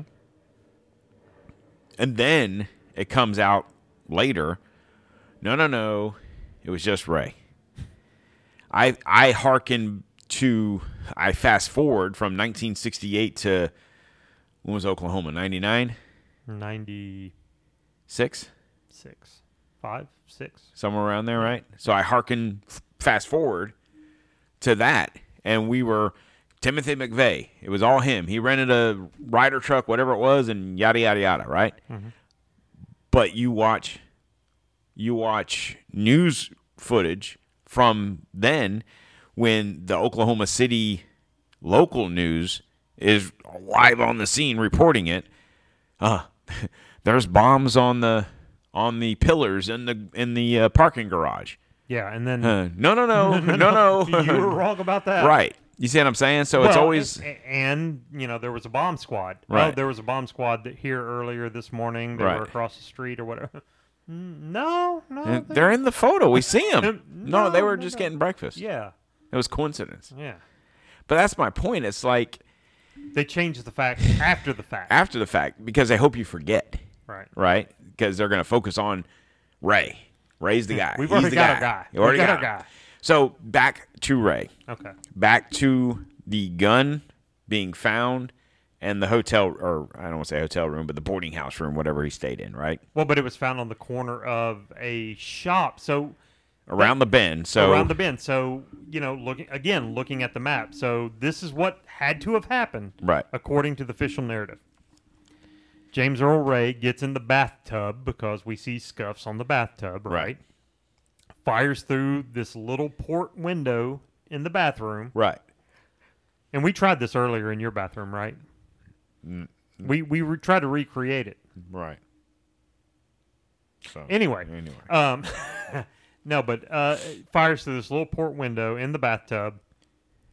Hits King in the cheek. Now, this is a guy that didn't know. This from roughly, I think they said it was about 200 yards. So I mean, he So for a guy It was a scoped rifle, but I'm going to say this about that. For a guy that didn't know the difference between a 243 and a 30-06. I just da- need a gun for hunting. pretty damn good shot. Right. On a single shot. Individual. Yeah, single shot. Didn't require It's three not like he shots. fucking emptied the round, Lee Harvey Oswald. Yeah. Didn't require Yeah. 3 shots. Lee, what you got? Well, I mean, Lee did hit a Lee moving and target. President Bush. And Lee did hit a moving target. So. Did he? Or Lee missed a moving Let's refer target. to HW on that one. Or Lee never even fired the fucking gun. Yeah. He was watching a movie. Anyway. We just needed you to handle the gun so we get your fingerprints. Nevertheless. But anyways, fires through this little porthole, standing in a bathtub, Doesn't know shit about guns. hits this guy, says, "Booyah!" Fucking wraps up the gun, throws it in his fucking bag, carries the bag out of the fucking bathroom, down the hall, Nothing to see here. cool as can be, Right. out the boarding house, Around the corner. Around the corner. Around the corner on the side of Right. where the hotel was that was shot. yeah, because he wouldn't have went through the bar and grill, right? No, he went down and out and around and across the street from where he was at that point. There's Drops- the hotel. drops Hey. the bag. Oops. Like you do. So let's paint the 2 different scenarios.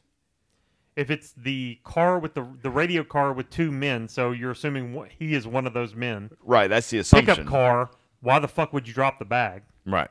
Why would you So throw it in the car? Raul, Dukes of Hazzard style, yokes up in there in the and he fucking slides in through the window. Get in! Come on, Bo.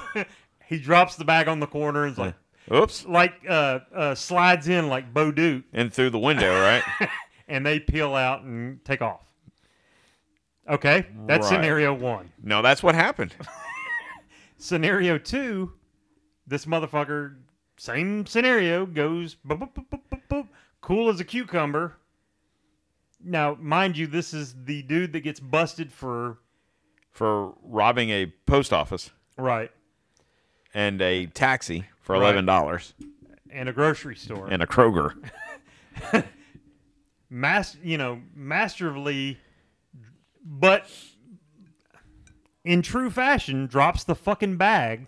Right. Like you do. Well, and that's where Fuck. the bungling Idiot. criminal aspect comes out. But just so happens to contain every piece of evidence you need to link him to the crime. But here's the kicker.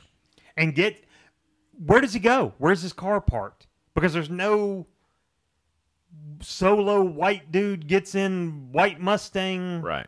and peels out. Right. So does he walk down the block?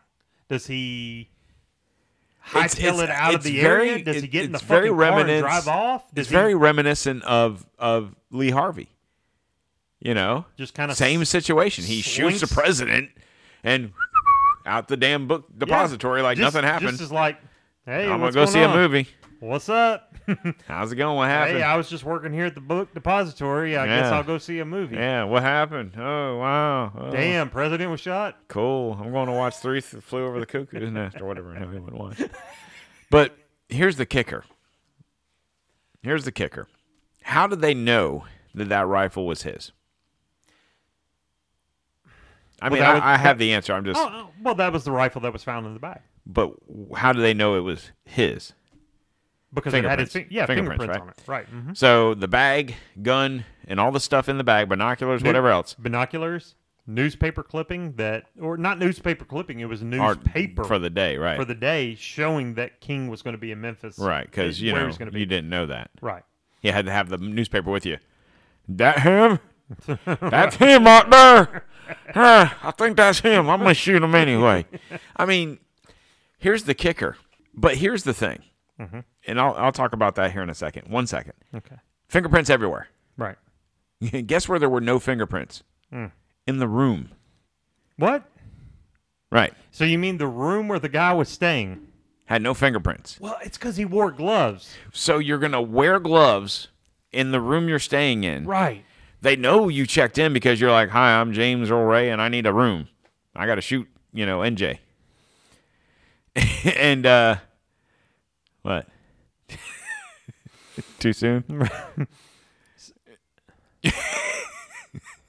So, But no fingerprints. right. So they know that he stayed in this room.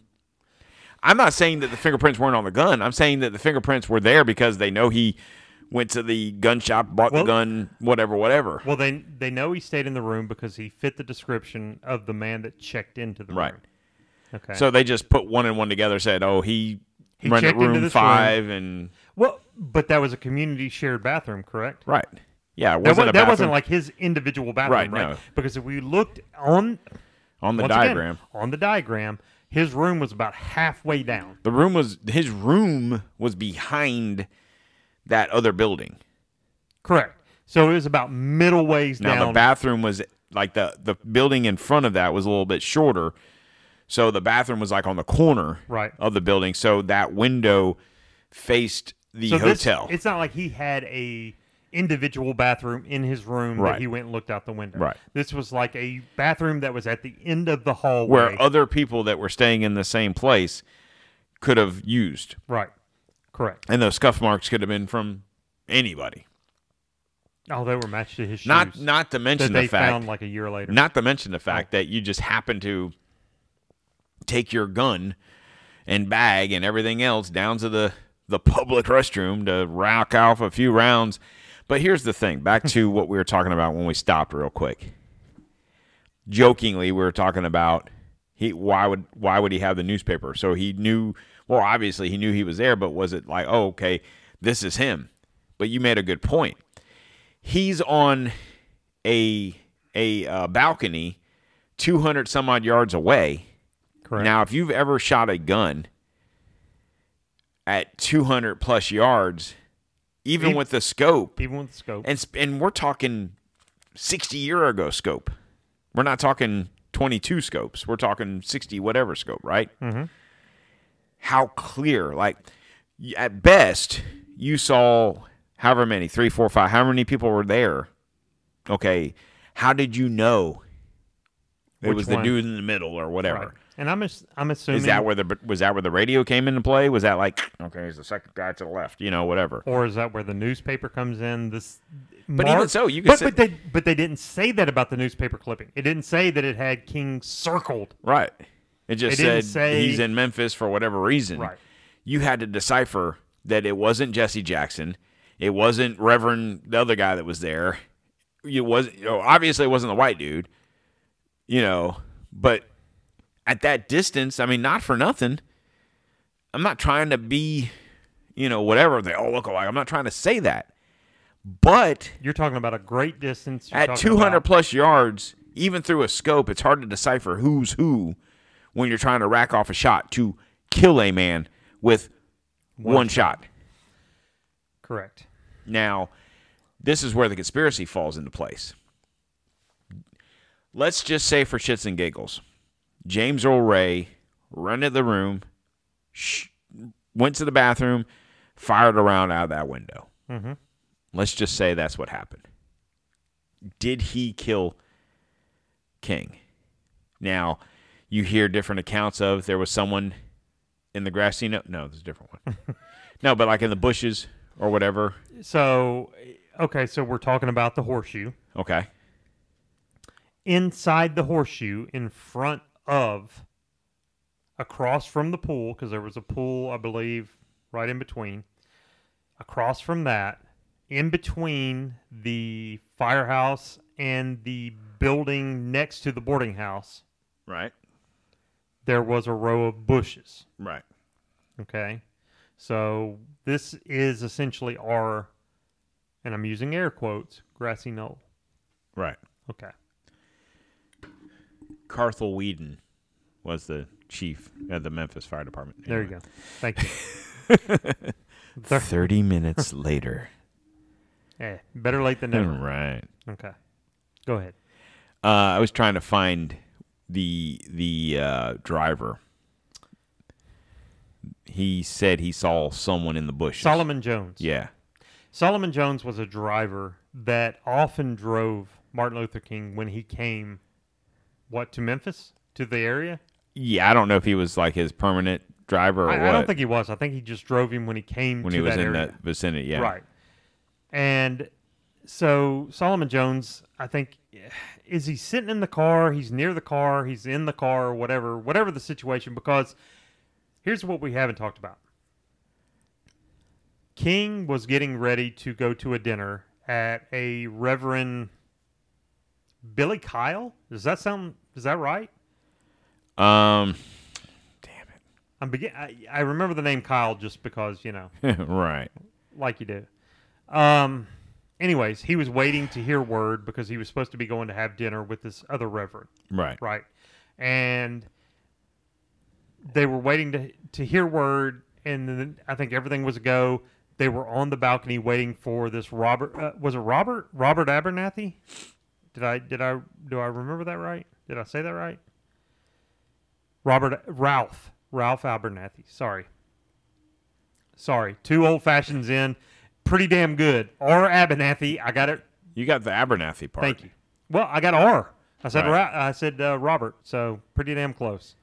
Doing good. God bless. So, anyways, they're waiting for Abernathy to come out, and they're just kind of chilling on the balcony or whatever.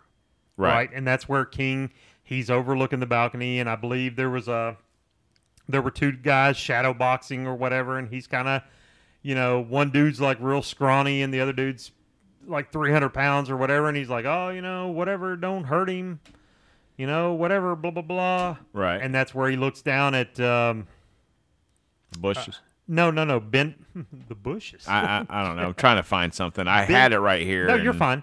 Ben Branch, who was the musician, and was telling him, hey, you're going to be playing this tonight. Make sure you play it real nice, like. Right. And then, bang. Shot rings out. Now, here's my question. And maybe we should have researched this prior to. No. We're going into it. Who cares? What side of the face was he hit on? I left, I would assume, but No. It Right. should have been his right. yeah, I don't know. Okay, here we go. Found it finally. 26 fucking years later. So he said this is Solomon Jones, served as King's chauffeur on his Memphis trip. Thank you. I'm sorry. I completely got lost in the weeds on that. Go ahead. He told the police he ran into the street after he heard the shot was fired and saw a man running away in the brush from across the motel. He said it looked like the man had a hood over. It was the Unabomber. Damn Kaczynski! Had a hood over his head. Yeah, I guess he was born then. Oh, yeah. It was him. Over his head, and he was in the bush on the west side of Mulberry Street with his back towards him. His debatable account became the catalyst for most of the conspiracy theories that followed. Police interviewed all of King's aides, and none of them saw anyone in the bushes below the second-floor motel where Ray was staying, and yada, yada, yada. But I would say this about that. If most of those people were up on the balcony or up in the hotel or motel, whatever, with King, this guy might have been down at the car, maybe at a better vantage point. Right. What you got? But he actually said he saw this guy in the bushes, right? Right. Interesting. So I'm looking at the autopsy for King. The bullet entered through King's right cheek, Okay. which would have been from All right. the right, which would have been from the boarding house, All right. breaking his jaw, several vertebrae as it traveled down the spinal cord, severing his jugular vein. Now, that's interesting because I didn't see that before, and major arteries in the process. That would explain all That this would explain blood. a lot of blood before lodging in his shoulder. The force of the shot ripped King's necktie off. King fell backward onto the balcony. Now, if anybody's ever shot a 30-06, that is a hell of a kick. A kick on that gun, which means it is a very high caliber. which means it is very. It's a 30 caliber. Yeah, I it's mean, a 30 caliber. I mean, it's. I've shot a 30-30, and Right. that's got a pretty good kick to it. it's basically the same thing. The bullet's just a little bit shorter. Right. So, so from the right side, I was questioning what side it came in from. Naturally, Right. because we're talking about the vantage point of the firehouse, which would have been actually to King's left. Now, this is assuming that King's overlooking and looking straight on the balcony. Correct? Right. Because if he turns, if he moves, if he pivots, if he swivels, Right. now we're talking about a different direction. But from where he was hit from would indicate that he was hit from the right side. That doesn't exclude the bushes that you're talking about, because the bushes do extend out to the end of the building. Right. If you need me to pull up the picture again. No, it's fine. Okay. Or it could come from the boarding house bathroom window. Okay. Well, and that would be a difference of the angle. I mean, granted, it's like he was in a high rise. He was on the second floor? Second Second so floor. you're assuming the bathroom is on the second floor, so this should be a straight-on shot. Well, I think according to that picture, it looked like it was a 4-story room. No. I mean, because even in the picture where they're pointing, they're kind of pointing up. They're kind of pointing up. So it was a helicopter. G.I. Joe killed King. Okay, so if you're looking at the bathroom would be just a slight bit higher. So you're maybe talking about a third story to a second story Yeah, shot, so maybe a 10-foot drop. which would account for the downward angle, cheek, down. Now, jaw. mind you, this is a Well- person that... I know, but I'm saying cheek, Right, jaw, right. vertebrae, Jugular. shoulder. Well, jugular as it goes through, but Right. then shoulder. So it's not unheard of. It's not like the Kennedy bullet where you're like, the fucking angle is just all kinds of wrong. Right. Well, It's but I even go back to the marksmanship of this hit. one shot. Was he a lucky shot? I mean, like you said, it wasn't necessarily a straight shot. 30-06. Do we have a picture of the gun, the Remington? No. Oh, yeah, Remington. That was something too we want to talk about. There's the Bush connection, I guess, in all this, right? Remington. So, I'll let you speak on that. Grandpappy Bush, Preston Bush, worked for Remington Arms. So it makes you wonder if could there be any coincidence that that's the brand? I mean, it's not like they're the only company that makes 30-06s. Surely they could have got a Winchester, or I'm thinking back in those days there wasn't a lot of different, brands like there are nowadays, but surely Winchester made a 30-06, Remington. I just find it interesting that that's the brand of gun that was used. But what you got? Okay, so I'm just trying to look at what a Remington Woodmaster. So this is a 1966. Right. I mean, I'm just trying to picture what this model would have looked like. Well, it's probably a Woodstock gun. Yep. It's not synthetic. They didn't have those back then. It is actually a clip fed. Right. you So it's believe it or probably like a not. 5-round clip. 5-round clip with a scope. I mean, now granted this is close up, but this is kind of what it would look like. Right. Your basic scope, and I'd be surprised if that's even rated at a 200 yard. I'm telling you, dude. At a drop, we don't know what the weather was like. That's a pretty good shot. One shot drop. You know what I'm saying? Right. But Remington Model 742 was the only automatic rifle to handle a powerful 30-06. Know what? 3 rings of steel say he's right. So this is the gun minus the scope. okay. Okay, so that's what we're looking at. So, speaking on the rifle, real quick, what if I was to tell you that It was an AR-15. it was an AR-15? Deadly AR-15. God. Ban all guns. What if I was to tell you that they retested the very gun that was Found. found? Okay. This is James Earl Ray's gun. Alleged. Right. No, it had his fingerprints on it, so this is his gun. Okay. This is the gun that he purchased second time? Okay. So Roused me. it was tested by firearms expert Robert Hathaway in 1997. He fired 12 test bullets out of this gun. Okay?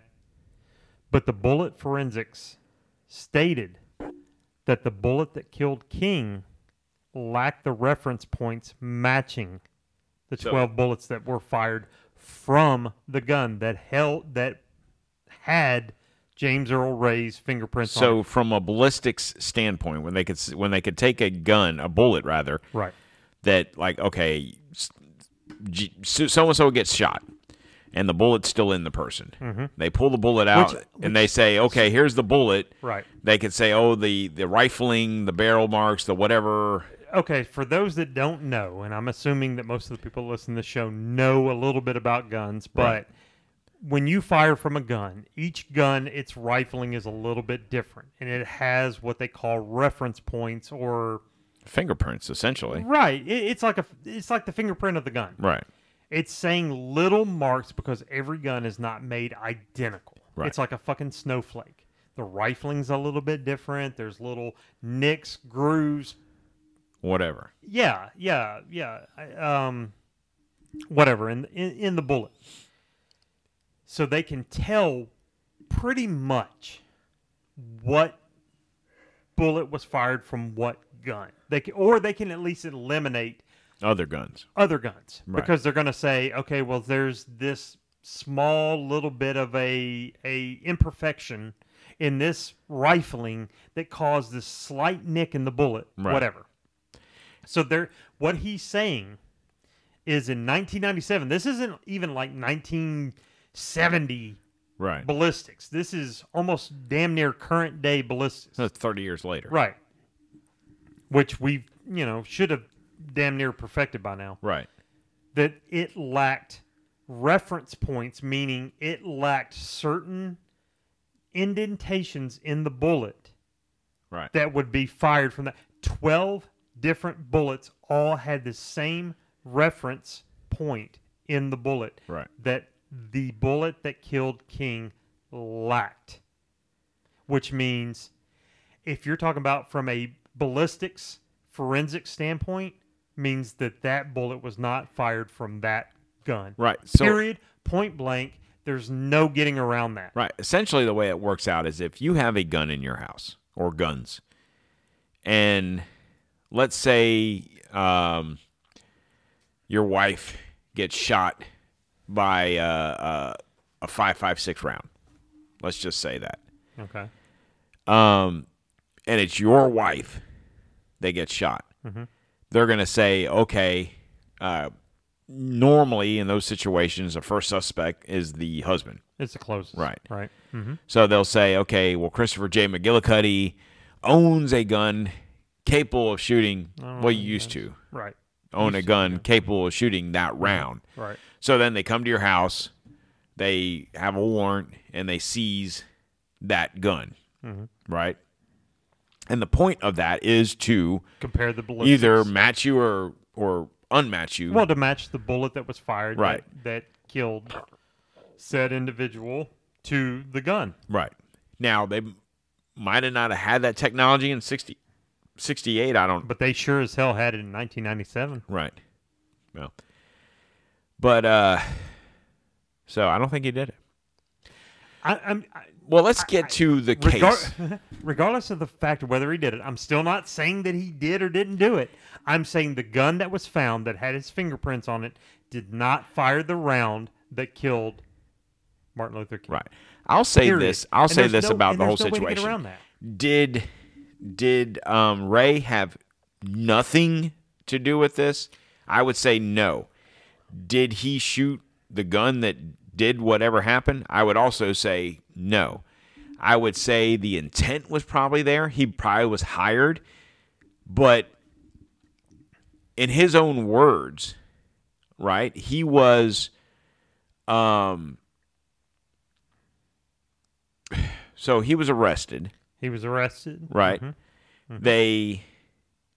It was very much when I was listening to this, it made me think very much of the movie with the people in it, where they said the words. Right.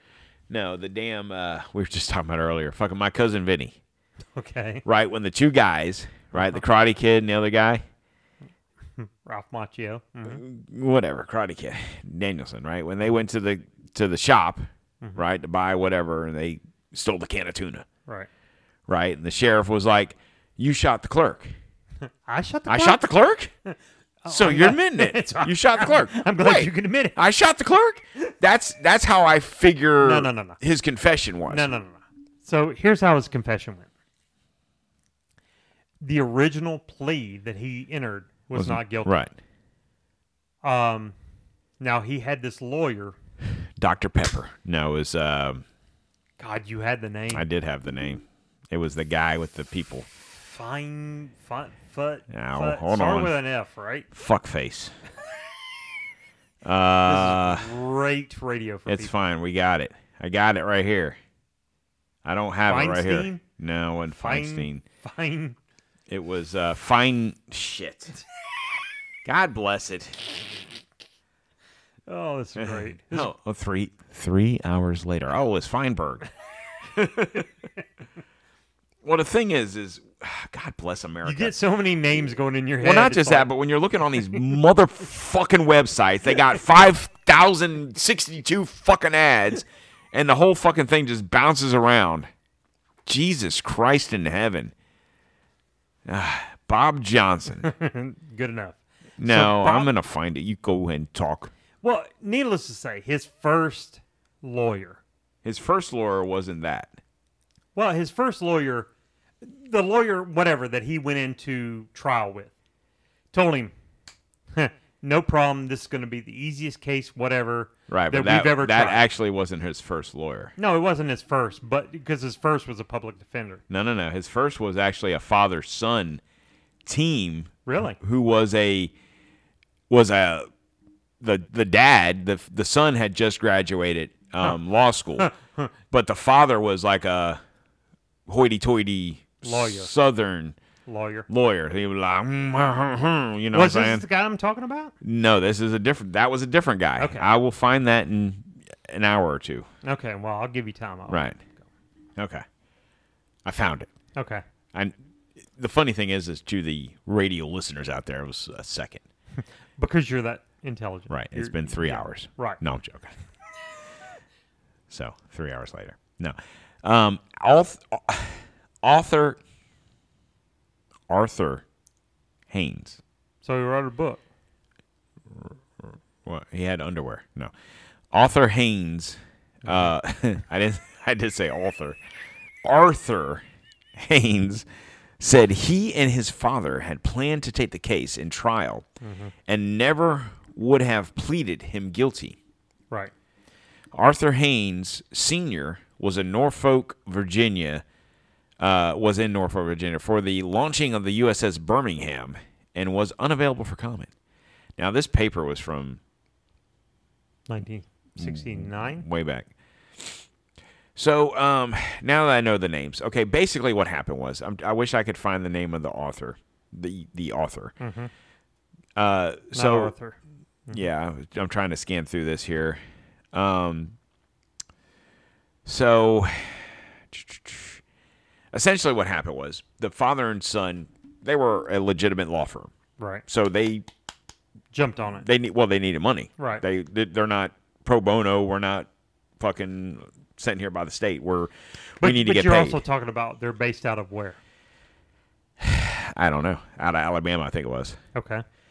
But nonetheless, they couldn't take on the case for free because the cost of running a case, right? They knew they weren't going to get any money out of Ray, so they had to find a way to make money, right? So they hired a writer, okay?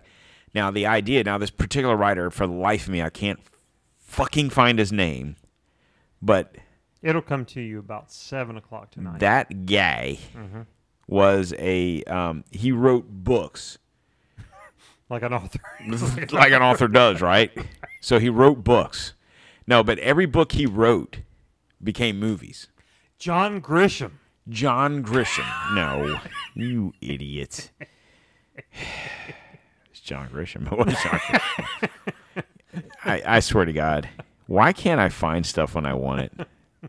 Well, it's funny that Why? you think you've got everything that you need, and then we get into these conversations. Yeah, and then you're like, what the fuck? Christ in heaven. God doesn't love me. Take another drink. It'll be all right. So anyway, whatever his name was, whatever. Okay, so the idea was they hired this writer, okay, and the writer was not allowed into The court. Well, he wasn't allowed into the prison Right. when the lawyers went in there. He couldn't go in there and the lawyers Right, and be because- in there with the lawyers asking questions and whatever. Because James Earl Ray was sequestered, Right. and the only people that saw him Was his not lawyers. sequestered, but He was in solitary. thank you. So the only people that could see him was his lawyer. So the lawyers brought questions in from the writer guy. And the only way he would accept the answers from Ray, this writer guy, is if it was in his handwriting. Now, by all accounts, his writing was very much not much to, lacked a lot to be desired, right? On a very low level. Right. But nonetheless, that's inconsequential. So the point of this was these lawyers, the Haynes daddy and son, hired the writer because everything he's wrote, book-wise, became movies. And he's made money, right? So the idea was, look, you can have his story. We get X amount of percent, you get X amount of percent, and Ray gets X amount of percent. Right. That's how they were going to get paid. Okay? So then Foreman, not George, but his next lawyer. Would be Percy Eugene Foreman. Okay, so he came in, convinced Ray. Well, but the funny thing about it is he actually came in telling Ray, this will be the easiest case I've ever tried. Right. This will be the easiest case I've ever argued. Right, and I don't need any money, and I'm going to get you off because they don't have shit on you. Right. Pretty much. Right. But by the time... So he in turn fired Haynes, Right. the father and son duo, hired this guy, and then go ahead. So by the time that it got closer to trial, he had actually convinced James Earl Ray to plead guilty. To make it easier. Right. Well, not to make it easier, because they were threatening James Earl Ray with the death penalty. Right. And basically, this guy came back and said, "This is the easiest case. I'm going to get you off. You need to plead guilty because hear me out. You're going to die. They're going to put you up for the death penalty, and I'm not sure I can get you off because you know what? You killed the most sought after activist and whatever. Yeah. They've got you dead to rights. So even if you're innocent, you need to plead guilty just to get the death penalty off the table. Right. So he pleads guilty. But even prior to that, he maintained his innocence. He pleaded guilty, and then he's like, I didn't do it. 3 days after pleading guilty, he files an appeal. Right. And says, no, I'm innocent, whatever, blah, blah, blah, blah. Now, in the court system, most of the times, if you have an appeal that you go from a guilty plea to an innocent plea, right, the judge is going to allow it because blah, blah, blah, whatever. They're going to give you the opportunity because they don't want to go through... They don't want to seem like they're biased. Right. So they're going to give you the opportunity to prove your innocence, right? Right. Okay, so I believe the guy's name was John Brown. Judge Brown? Judge John Brown. No. What? Joe Brown. Joe what? Brown. Joe Brown. Jay Brown. I Huh. I got a better one for you. Dude. Why does that name sound familiar? Joe Brown? Why does Judge Joe Brown sound familiar? I don't know.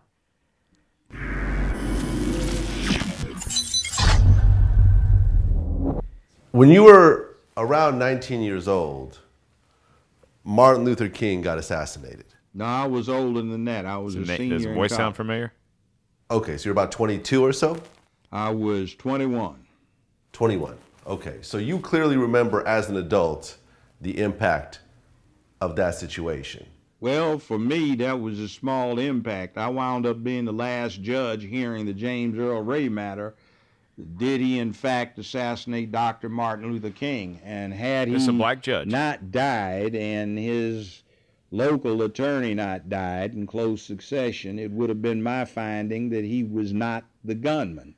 That Remington 760 Game Master they've got in the Civil Rights Museum is not the murder weapon. It's not even close. And it was a two-man hit team that killed him from the fire station dormitory. It On the wasn't the roof. flop house, and it wasn't in those bushes. So, yeah, I got into the deep details of Dr. King, and that 3 or 4 year period, that case was kicking around in front of me. So you're saying that the James Earl Ray did not kill Martin No, he Luther didn't King, kill him. And see, even they though keep most put- people, well, he was didn't convicted kill for him. it, right? He didn't kill him. It's interesting, the homicide file for the Memphis Police Department reaches the same conclusion back in 1968. They entered their file in protest to the DA's office. Their conclusion was Ray is not the gunman. He was not even in Memphis that day. We know conclusively where he was. So why do you think he got convicted for the murder? Well, he didn't get convicted. He pled guilty. You have to All right. Who's All Judge right. Joe Brown? Well, other than being the judge, You ever watch TV? See Judge Joe Brown on TV? really. That's him. So, Judge. No, it can't be the same guy. I can't turn my computer. Come look. understand No, though, I'm- the I'm- news media put I'm saying. That's him. But Judge Joe Brown, that was to hear his appeal right before he was allowed to rule on his appeal, Right. died of a heart attack. No. His lawyer died. But Ray's lawyer died. I saw that the judge died that No. was going to The grant judge before Joe Brown died. died. Yeah, so you had a series of judges that Okay, so it wasn't Joe Brown. No. Joe Brown was on record as saying that he was going to free Ray. Okay, so let me back up then. So it wasn't Joe Brown. Somehow I got the name mixed up in there. But the judge that was going to allow his Testimony. his non-guilty plea Right. died of a heart attack. I thought that was Joe Brown, but No, I no, guess no. apparently I was wrong. Guys, I feel like an idiot now. Well, because you are. Well, right. What are you looking for? Talk and type at the same time, so I'm going to keep on stopping this. Judge Ray Earl. You're an idiot. I'm sorry. Thought I had this. I know I have it here somewhere. I just got to find it. So Judge W. Preston Battle of Shelby County Criminal Court was actually the judge that was going to oversee James Earl Ray's petition to file for not guilty. Right. And right as he was seeing over that, he actually died of a heart attack 5 days later. Right. So they had to. There was another judge that came in. God bless it. After Judge Battle died, his successor Arthur C. Fackwin denied Mr. Ray's request. The Tennessee Supreme Court also rejected it. saying Mr. Ray knowingly and intelligently pleaded guilty and had voluntarily waived his right to appeal. Right. But then... Sorry, so, I just had the wrong judge. Well, okay, so speaking about Pepper, we mentioned his name. What was it? William Pepper. William Pepper. Now, who is he and what is he? Okay, so William Pepper was actually a journalist. He was friends with Dr. King, and he was actually the one that was trying to persuade him into running for president. Right. Okay. Now, little known fact: his dad was a doctor. Dr. Pepper. Right. Okay. No. I'm sorry, I had to say that. Go ahead. So William Pepper has went on. Anybody that's followed this case knows William Pepper. He's went on to write, like, I think two or three books on the MLK assassination. And I'm going to tell you, some of his stuff, especially his latest book, really kind of goes deep as far as, and kind of like I was telling you this morning. Right. Kind of goes in places that I'm not quite prepared to go to. Okay. But he essentially says, and he actually held kind of like a mock trial. Right. Right. A mock trial that was aired by HBO. Right. That had legitimate judges, had state's attorneys. It wasn't like it was actors. No. And the jury had a legitimate jury. Right. Ray testified. Right, but it was not a certified. Right, it wasn't. It was just whatever. Right. Go ahead. No, go ahead.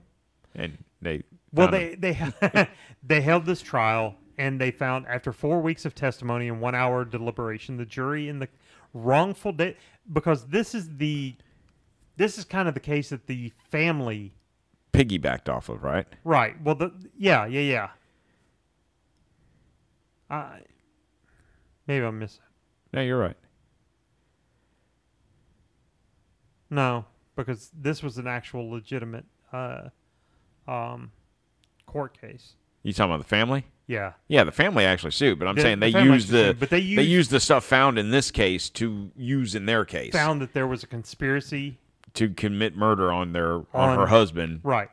So the family actually took that not ruling, but the evidence and stuff that was used. Or whatever, yeah. And they took it back to trial. And it says, after 4 weeks of testimony and 1 hour deliberation, the jury in the wrongful death case that found Lloyd Jowers, which is somebody we haven't talked about. He was the bar owner of Jim's Bar and Grill. Right. I don't know how much you know about Lloyd Jowers and what he had to say. He actually had some stuff come out during that trial. Right. As well as others, including government agencies, had been part of the conspiracy. The jury awarded the King family the damage they had sought of $100. Now, they only sought $100. $1,000. No, it was $100. I thought they said it was $1,000 to cover the cost of the funeral.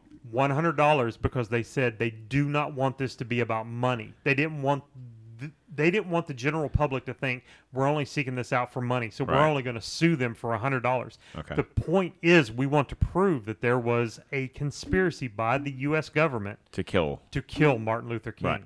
And they proved it. And in the mock trial, right, even though it was a mock trial, whatever, he was found innocent.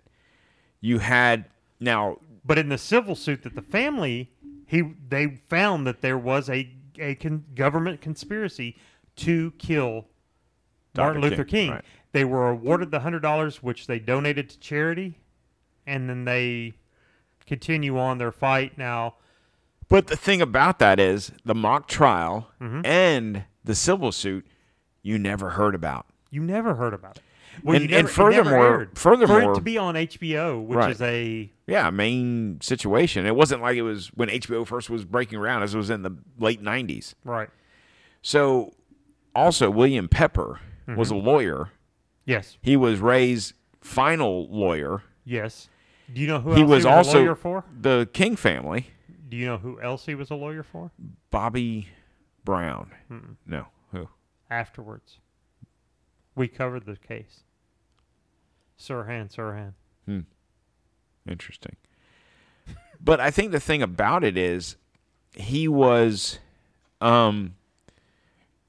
King's friend. He wasn't just a random lawyer. No. So, okay, and this is the way I'll put it like this. Right. You and I are friends, right? Are right? we? Right, buddy? Hey, where are you going? Whatever. I'm out of here. Fuck you. If someone were to kill you, or if you were to die, I should say, by, one of these guns up here. Oh. This one right here. What are you doing, buddy? This is radio. You hear that? That's my whiskey gun. You ready? Open up. Bring it. Anyway. And we think, Bob Johnson killed Chris. Right. Would I, as your friend, be like, I'm going to defend Bob Johnson because I don't think he did it? My point is he felt some kind of way. Right. Enough. The mass hysteria, the world view of Ray was that he killed King. Period. Point blank. But this guy felt enough of the evidence to say that he didn't think that Ray did this. To the point where he defended him. Right. Mm-hmm. Well, not even that he just defended him. Family. King's family defended him. And it's amazing as you go into these things that I personally think this. And I don't know if we want to close it out here. Do you have anything else earth-shattering that we need to talk about? I did want to bring up one little offshoot thing Go ahead. at the very end, but Go no. Well, this has nothing to do with nothing. It's just a very random. It's a very random, odd fact of around the King assassination. Okay. Well, So go I ahead, mean, continue. I'm gonna base it around this. Did I was gonna call him Earl Ray James, but that's not right. James Earl Jones, did he kill Martin Luther? King, I am your assassin. No? No. Okay. James Earl Ray. All right. Did he kill Dr. Martin Luther King? I say no. I'm going to say he killed King about as much as Oswald killed Kennedy. So no. And was he involved? I would say he was involved, but Yes. I would say he was involved He less. was involved like Oswald was. I would say he was involved less than Oswald. Yeah, I think you're probably right because I think he was probably less intelligent than Oswald. Mm-hmm. He was an easy mark because he was a dumb criminal, and I would say in the grand scheme of things, he was a dumb escaped convict. Right. Well, I would say in the grand scheme of things, he had no idea what was going on. He was told to buy a gun. He bought a gun. He was supposed to meet here. He met here, and that was that. And to the point, I'm going to ask you this real quick, and we should have brought this up earlier. If you escape from prison, right, on a 20-year sentence, right, like you are, he's right here. He's right here.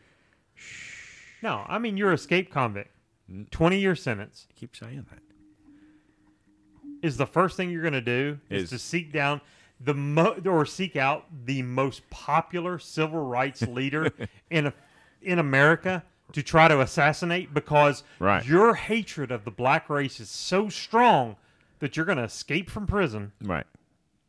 And instead of self-preservation, you're going to seek out to kill this guy just to go back to prison for the rest of your life. Right. You escape from prison to kill a guy so you'll go back to prison for the rest of your life. So you know. Right. Does that make sense? No, it doesn't. And that's the thing. That's why I even lean back to the part of him escaping from prison. He's not a mastermind by any stretch of imagination. How in the fuck did he manage to break out of prison? And that's where I think a lot of the ties that I was telling you that I wasn't quite prepared to go into, I think fall in. I think this is a lot bigger than what we think it is. I think this was a lot bigger operation than what we think it was. Right. It wasn't just that J. Edgar Hoover thought he needed to die. This wasn't a J. Edgar Hoover thing. Let me ask you a question. This wasn't a Lyndon B. Johnson And I'm going to thing. plead stupid right here. Okay. Stupid. Was Hoover FBI when Kennedy was killed? Yes. Okay. So he was president, or I'm sorry, he was FBI Yes. guy when Kennedy was killed, King was killed, the other Kennedy was killed, the Watergate scandal. Right. But deep down in the bowels of the puppet masters, who was in control of all of this? That would be the ultimate question. Like I said, I have the answer. Who? Are you ready? George This will Bush. probably get me killed. George W. Bush. Right. You can connect everything back to the Bush family. And I invite you guys to go check out the Bush crime family. 7 parts that I did. Oh. 20,000 parts that I did. I did 7,000. Okay. I would ask the question. I'm telling you. Where was George W. Bush on the day that 'Cause Martin Luther King was assassinated? You can link him back to JFK. There's talk about him with RFK. There's talk about him with the Watergate scandal, because I brought that up in one of the episodes where he was supposed to be placed as the vice president for Nixon, and Nixon's like, fuck that. I seen what he did to JFK. I ain't having him here, because he's going to be president by hook or crook. You know what I'm saying? Mostly by crook. No, I'm talking, Bush. No, I'm talking about Nixon. Well, I'm talking about Bush. Nixon didn't want him in there. Right. Well, See, but here's the thing about Watergate. Hour number 3. Here we go. All right. Welcome to the D-Town Marathon. Here's the thing about Watergate. Refill. We'll be right back. No. The thing about Watergate is, allegedly, okay, what was Watergate about? We know the basis. Watergate was a hotel in D.C. They found files. What were the files of? Do we ever know that answer? So, allegedly, do you know what those files contained? What? I'll reminisce you back to the future, where Marty came in the DeLorean. Doc Brown. Gag suits. No, to Mar-a-Lago and Trump and the FBI. Okay. Right? What was that all about? We don't know. Whatever. Rumor has it that what they broke into Watergate for was Nixon, had the files on the JFK assassination. And he was going to blow the lid. Nixon. On the next D-Tom show. I'm just saying, that's something I heard. I kind of caught that. I was like, what the fuck? But, hear me out. Let me ask you. Now, we're off of JFK, or Martin Luther King, evidently. We're on to a whole nother situation 4 years later. No, we're not, because this all loops back around, because I would say the mid-'60s to early 80s was a fucked up time in this country for politicians. Okay. And it all centered around one motherfucking person, George Bush. Because, hear me out. We can link George Bush to JFK. We can link him to RFK. Okay? If he had something to do with JFK, let's assume, for shits and giggles, he orchestrated that whole thing. Him and Allen Dulles, whatever. Right? Because we even made that connection when we did the JFK files, right? The D-Tom files. Dulles was fired by JFK. Ipso opso, ended up being the lead, whatever, in the investigator in the Warren Commission, conveniently enough. Right. If Bush had something to do with Kennedy being killed, whether he was the trigger man or just said, you go here, you go there, this is what we're going to do. Hold on. No, I agree. And if he had something to do with this, and if he had something to do with Robert Kennedy being killed, then if, according to the research I found that I did on the D-Tom, or that I did on the Bush Crime Family show, that he was supposed to have been nominated vice president for Nixon, with Nixon, instead of Spiro Agnew. It was supposed to be Nixon Bush. And then he didn't. And Nixon was like, no, because I know what that motherfucker did to Kennedy. And then Nixon gets wrapped up in the Watergate. Well, yeah, I mean, essentially, that's what happened, but you could probably argue the fact that Nixon didn't choose Bush because in Nixon's mind, he felt that Bush wanted to be president so bad that if he said, okay, Bush, you're going to be my vice president, and then they win, magically enough, Nixon gets killed. Right. Because it's not like they didn't try it in 1980. Or 81, I guess it was. Yeah. You know what I'm saying? Right. Because the same scenario that Nixon portrayed was going to happen to him if he took Bush as a vice president happened to Reagan. And then for penalty for not picking him to be his vice president, magically the Watergate scandal happened. So let me ask you this. And this is completely off. You're right. We're off MLK, apparently. Sorry. James Earl Ray didn't do it. It was Bush. What? And I think I've asked you this question. What made Bush think he couldn't be president without being vice president? Without, like, sneaking in the back door. Right. I don't know. Is it because they would dig into his past? I think that's it. I think that the people in the know, right, knew what the Bush family was about. You go back to Preston, and you go back to, I can't think of the name, George, I think it was prior to Preston, the great-grandpappy. Sheldon, anyway, the great-grandpa. Yeah. Who started the Remington Company. Did you say Remington? Yeah, right. Like Remington? Like the Remington rifle that killed the king. Huh. But anyway, story for another day. Oh, wait, no, we talked about it earlier. It's for today. Hour number 10. No. But I swear to God, it's like, could he run on his own and be president? Probably not, because people start digging and people would find out. But then he did. But because Reagan did such a great job, it was like automatic. Because it's not like he won the second time around. He only did one term. So he rode the coattails of Reagan. Yeah. See, Reagan, he tried to take out Reagan to become president, right, in 81. I mean, because Reagan wasn't president in 2 months. You know, he was inaugurated in January and shot in March. You know what I'm saying? And Reagan, in the meantime, who tried to kill Reagan? John Hinckley Jr. And where was his brother? Right? We talked about this, right? Right. He was hanging out with George's brother, right? Right. So, I'm just saying, there's too many dots that connect everything back to the Bush the Bush family. And then you fast forward to today.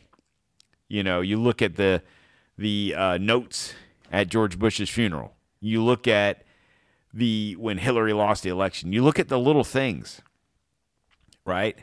And forget that Trump won. You know, I don't know. I just think there's a lot to do with this Bush family. And I think they're losing their control because Jeb's a fucking idiot. W has already ran and been president for 2 terms. Who else do you got? They're trying to push the fuck out of the other brother. I can't even think of his name. He's the attorney. Neil? Yeah, he's the attorney general, I think, in Texas. Mm-hmm. But he looks like he crossed the border with some of these other motherfuckers. He don't even look. I mean, it's like, where did he come from? Have you seen him? I'm not trying to be racist, but the Bush family's from Kennebunkport, Maine, right? Jeb's from England. Wait, what? You didn't know that. Where did Neil come from? He's Spanish as fuck. Mi gusto es Neil. What? Oh, I'm Neil. I'm Neil. My name's Neil. Yeah, I'm just saying there's a lot of shit with the Bush family. Those people are going away. Daddy Bush died. W's already been president. Jeb's a fucking moron. So they turn their sights on the Clinton family, which will be the next series coming up on the D-Tom show, guys. Bill's already been president twice, so you got to focus on Hillary. She's not a fucking spring chicken. That makes you wonder, what the fuck? All you hear on the news, who's going to run for president? Who's going to run for Democratic president in 24? Because they're not even focused. Biden doing it, right? It's like, who we got? Well, you got a fucking president right here. I got it. Oh, shit. I pooped in my pants, but I got it. So anyway, who we got? He just turned 80. Right? Right? So, is it going to be Trump? 180? Is it, yeah. Is it going to be Trump? Is it going to be DeSantis? We know it's going to be one of them, right? Wow.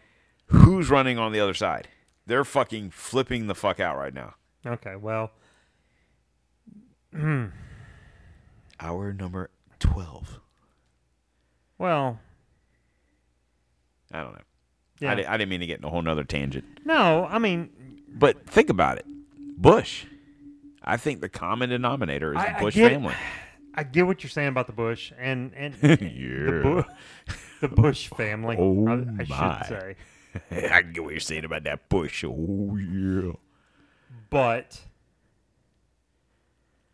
as I was telling you this morning, is it bigger? Oh, I'm sure than it's the bigger. Bushes? It is bigger than the Bushes. Here's a scenario. I mean, God, technically, do I want to say this? Go ahead. We're doing Martin Luther King Jr. Do we really want to go into this? Do we really want to talk about? You want to tease it? Tease it? it? Tease the Bush a little bit? Morning. Morning. How's it going? 4. Look, I asked you this question. Okay. You did the Bush series. Right. Not NASCAR, but Bush family I series. got you. Right. And I asked you, do you think, and I laid it out to, there are certain families Right. that are laid out to be put in control. Right. So let's take Queen Elizabeth Right. and the royal family. The Windsor. Well, the Astor family. Thank you. Okay. They're put in control of England. Right. The Bush family's put in control of. Well, technically, the Bush family is a subsection of another family. Oh, I get that. Well, the Rockefellers. But I get essentially. that. But right. the U.S. is considered to be an offshoot of England, right? Right. Yeah. Because although we gained our independence for England, did we? Did we really? Did we? Okay. So that's yet another story for another day. Right. That's another conspiracy for another D-Tom show. Right. We are still part of England. All right. But I'm asking you, is it kind of like the head of, are the Bushes? It's a 13-headed snake. By the Bushes, we know your last name doesn't have to be Bush to be part of the Bush family. Right. Are the Bushes like the your overseers? Your last name could be Obama. It'd still be part of the Bush family. Or Clinton. Now they're part of the Russells. But still part of the. I mean, Obama's. Yeah. Well. Yeah. But what I'm saying is, you're the caretaker. Right. We've put you in charge of this land over here. Right. You're to oversee this land. We want you to achieve these said goals. Right. God, this is so far off MLK, and I'm so sorry. The Queen, you're over this set of land. It's king now, right? Whatever. You get what I'm saying, though. Right. You're over this set of land. Whoever's in charge of... Russia, China. Gotcha, right. Russia. No one. You're in charge of this land. Right. Am I? Yeah, Putin's like, are you? I'm going to see your Khazarian mafia and kick you out. How's that sound? I just can't help but think I see the conspiracy from JFK. Right. I see the conspiracy from MLK. I see the conspiracy from even John Lennon. Right. I see the conspiracy from those angles of people that they looked at and was like, these people can make things happen. They can rally. They're exactly the masses. They're exactly what they're afraid the elite. They're exactly what the elite are afraid can happen. They can rally the masses to set their mind towards a certain goal, and if it's not the goal that we control, if it's not the narrative that we control. Because another thing that we didn't talk about with Martin Luther King that probably really aided in him getting killed, he came out and spoke against the Vietnam War. Right. And we know that Johnson was a big proponent of the Vietnam War. But he came out in a speech that was not supposed to be about the Vietnam War. Right. Was about the Vietnam War and about us sending our young soldiers over and sending our people to be killed in a war that we shouldn't have even been in. I'm just saying. No. I got something I wanted to talk about, MLK. Kennedy said the same thing. Bobby Kennedy said the same thing. How is it that three motherfuckers that said the same exact thing, we need to be looking for peace? Four. We do not. If you want to throw Lenin in that If group. you want to throw Lenin in there, but I'm saying three people during the Vietnam War era saying the same exact thing. Kennedy, we're not going to war. Right. Martin Luther King and Bobby Kennedy saying we don't need to be at war. Martin Luther King was like, you're putting poor children, not necessarily black, but white and black, in these situations. Yeah. And Bobby Kennedy was like, we're getting out. We need to get the fuck out. Right. Because we have no business being there anyway. Right. And then who did they elect over Kennedy? Who was a president instead of when Bobby got killed? Who won? Was that Ford? No, it wasn't Ford. Who? Oh, Nixon. Nixon. So you have Nixon, who fucking backstabs the family. Then Ford? Is it? Fuck. You have to ask these questions. I think it was Ford. You have to ask these questions. I think it went Nixon, Ford, Carter. You have to ask these questions. Because, I mean, Nixon wasn't... It's not like he was only president for a minute and then he got... The shit happened. He was in there for a little while.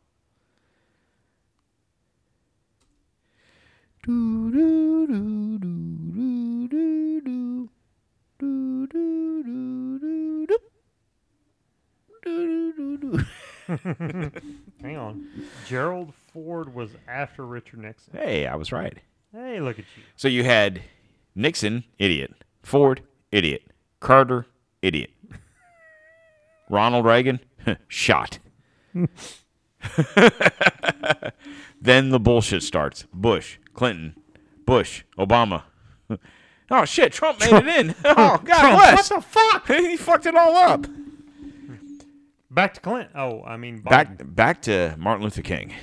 Circle back. We're doing a Gen Psaki. Okay. I wanted to mention this earlier. Sorry. So he was shot by James Earl Ray, right? No. No. I talked to you about this earlier. Dr. Martin Luther King. Right. Graduated from school somewhere. Yeah. Morehouse. Mm-hmm. Okay. Mm-hmm. Got his BA at Morehouse, went to another school and got his doctorate. I don't know what that school is right now. I do know because I looked at it earlier and shock to find out that I forgot. I know that comes as a complete shock. But it was a school. But he did go to school. Right. And get his doctorate. That gives a degree. Right. Mm-hmm. Right. So, mm-hmm. Yep. So you know. Right. Boston University. Right. He got his PhD at BU. For seminary. It was seminary. Seminary. I have no idea. This is the schools he went to. He went to where did he go? Morehouse College. Okay. He got his bachelor's. Okay. He went to Crozer Theological Seminary School. Seminary. I'm sorry. School. Mm-hmm. And got something there. And he went to Boston University for his PhD. In I don't know. It doesn't say. God, what do you bug me with these facts? Yeah, it doesn't say. Wikipedia dropped the ball once again. Anyway, point being is this. When he was in school, right, mm-hmm. he joined a fraternity. Mm. Here we go. Mm-hmm. He was part of mm-hmm. Alpha McGillicuddy Jones McGillicuddy. It was like a law firm. He was part of, I had it here earlier. Alpha Phi Alpha. Okay. Now, if you guys recall, in the Boule societies, parts 1 and 2. Boule, boule. No, that's Woolly Boule, Boule. boule. This is Bully. Boule. Watch me now. No, you don't want to watch them. Okay, so if you recall, the Boule started Sigma Pi Phi, right? Okay. So there's the Divine Nine. Okay. Now, what? Wait. Didn't I just tell you that a certain somebody was... God, who was that? Alpha. No, it was from... Sigma Pi Phi, yeah. Yeah. You told me about it, and I was like, yeah, that's the Boule. Yeah, who was I can't that? recall who we were talking about that day, because, it's time we don't talk every fucking day. But anyway, let me finish my thought. Please. So Divine Nine is the original 9 black fraternities based around the Sigma Pi Phi fraternity that started the Boule Society. Now there's fraternities and sororities. So for those of you who don't know, fraternities, men's, sororities, women's. Oddly enough, Alpha Kappa Alpha is one of those. Anyway, it's a little inside baseball there to one of our bosses. Anyway, these people that belong to these particular fraternities, because it's not like if you're a black person in college, you have to join one of these fraternities. You can join, I don't know all the fraternities. You can join a white fraternity. Doesn't matter. It's like you're black, you got to join one of those. Right, you can join Lambda, Lambda, Lambda. Right. Yeah. Or Delta Mu. Omega Mu. Omega Mu, yeah. God, we're old. You are old. I don't even know what you're talking about. No. But anyway, so so Alpha Phi Alpha was one of the Boule Divine Nine. So my question is this, or my thought is this. Is it possible, hear me out, that, and this kind of fast forwards to today with Kanye and Kyrie Irving and these popular pop culture, I guess I should say, people, whether they're athletes or music or whatever.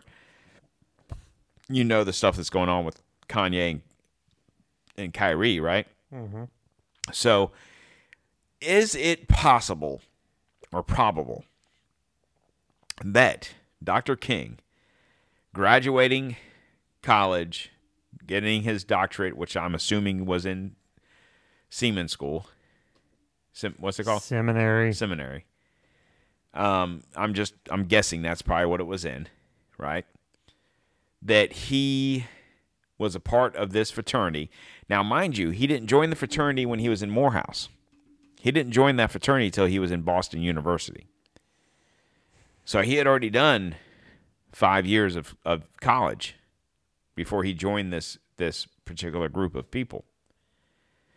So is it possible that he joined this fraternity? They kind of saw the writing on the wall, let's say, right? Knew that this guy was meant for bigger things, and he was going to be able to lead a people, right? You asleep over there? He's asleep.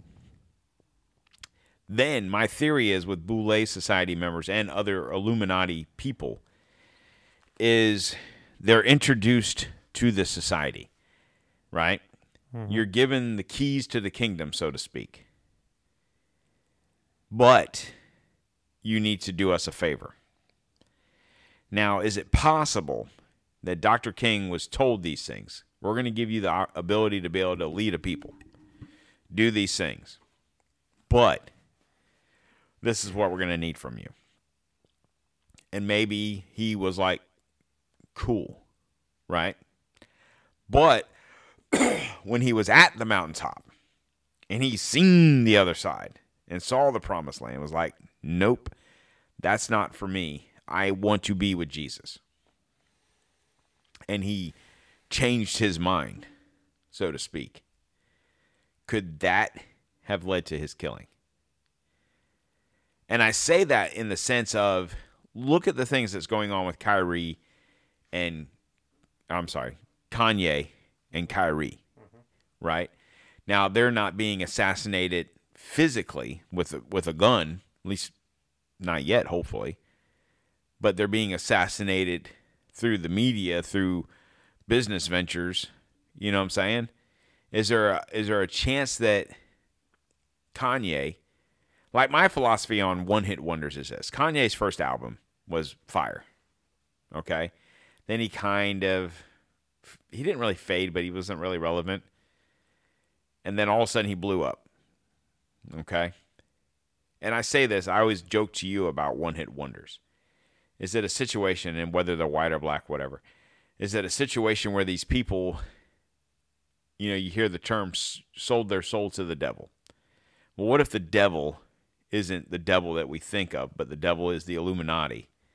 We see pictures of the, what's it called, the right eye club or left eye club or... Yeah, left eye. Left Eye Club, kind of like Left Eye Lopez, and then what happens? She comes out, she leaks the Left Eye Lopez, and then magically enough, she dies. Mm-hmm. Aaliyah, same thing, she dies. Mm-hmm. Kobe, same thing, he dies. Could it possibly be that Martin Luther King said, no, this isn't for me? Okay. You got to die. Whether it was James Earl Ray or a combination of all the above, which would still lead you to the conspiracy aspect, whether Ray was involved by him. Obviously, to be a conspiracy, it's got to be, what, 2 or more people. Right. So, obviously, we can safely say that Ray didn't act alone. Whether he even acted, period, I feel comfortable in saying that I don't think he had anything to do with it other than kind of being there, playing the part. Or he was set up for the part. Right. Well, yeah. But I'm just saying, I think it's interesting, like, with these people that are pop icons, whether they play sports or music or whatever. The only one that's kind of held strong so far is Kanye. Even Kyrie's like, okay, I'm sorry.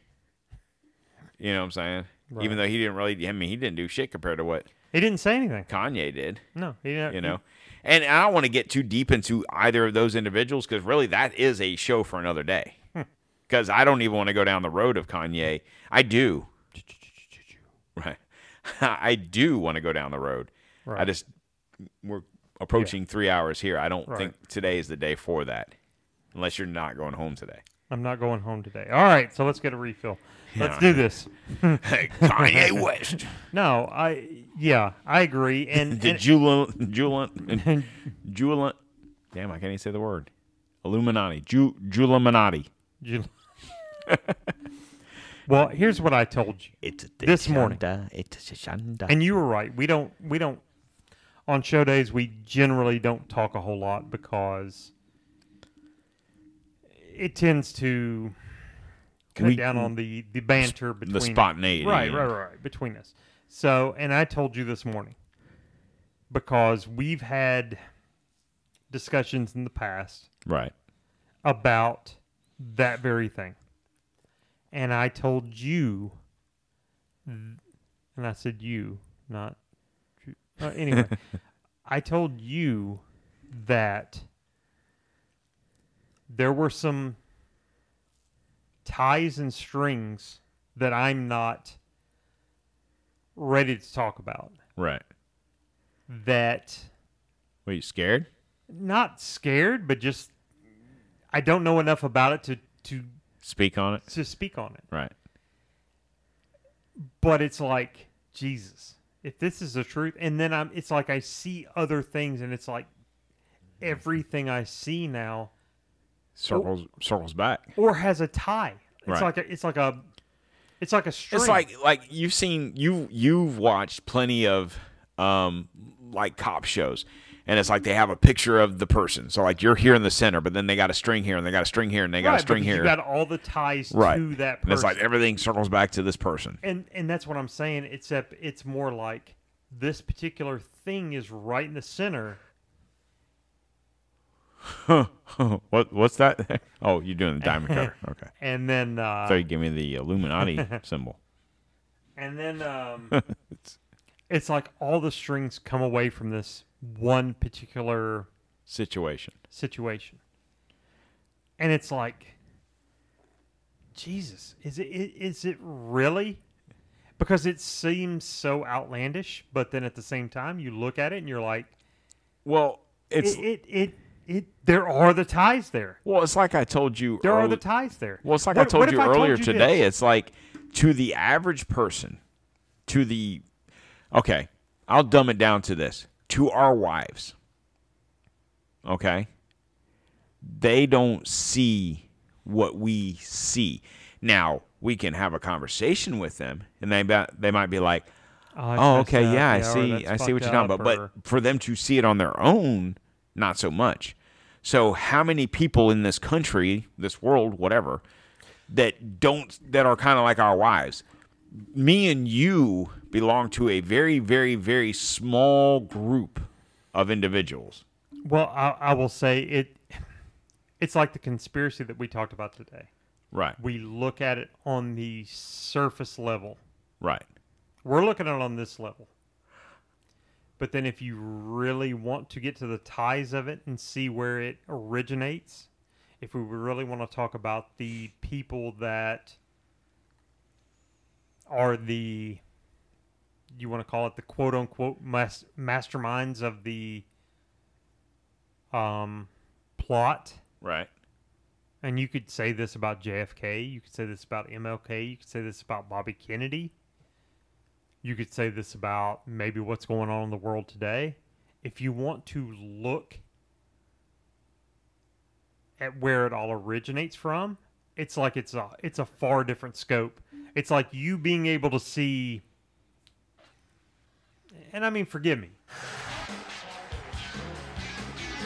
I'm sorry. It's like you being able to look and you see the earth. Right. And the difference is okay, the conspiracy is the earth. The James Earl Ray... Are we doing this? No. This will be whatever. This is my opinion. Okay. And this is strictly my opinion. The opinions of Chris Conn. The difference between being able to look at a JFK and saying it was just the government that killed JFK. Right. It was the government that killed MLK. It was the government that killed Bobby Kennedy. It was the government that tried to kill Ronald Reagan. Right. Is like pulling out the scope and looking at the earth and pulling out the scope and looking at the galaxy. You see what I'm saying? Looking at the universe. Right. It's the difference between the two. There's a bigger picture, right, than the one that even most people think that they have of said situation. But why is that? Because most people are told because what the picture is. Because the greatest trick the devil ever pulled has proved that he wasn't real. Is to convince you that he wasn't real. Right. Yeah. So I'm sorry. What was that? Now I'm going to get up and walk out, limp out. That was Kevin Spacey, there you who go. Went to Diddle Kids. Anyway, you're going to Diddle Kids. Anyway, right? No. But I'm just saying. I think most people think they're on something when they get the conspiracy of JFK was killed by George Bush and the Joint Chiefs and the and whoever Dulles and whatever. Dulles but who is the person that's above George Bush? Who is the person pulling? Who put the orders out? George Bush's strings. Right. Because there's always a bigger fish. Right. Who's pulling those strings? Right. And who's pulling their strings? So we talk about today. Are you referring to Satan? No, I'm just talking about. I'm just saying. We talk about today.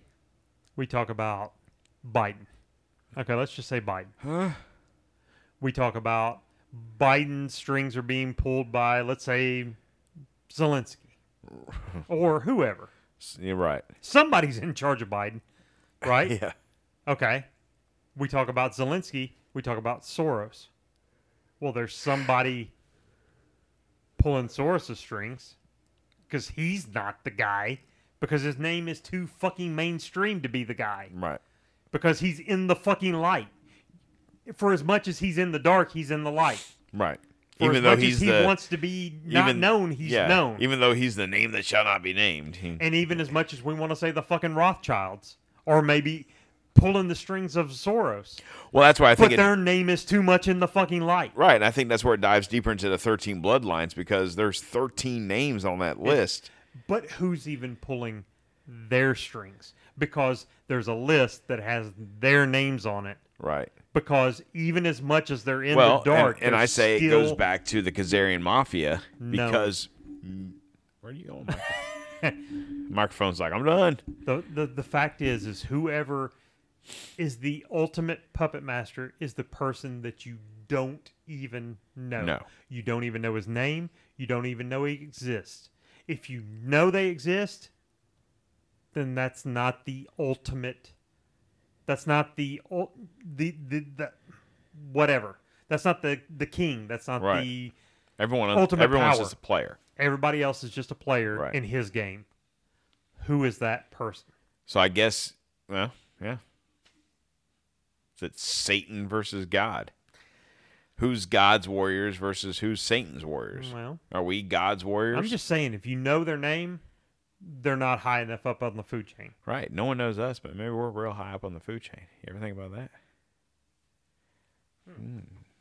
We are basically archangels. Because we're warriors. So. Right.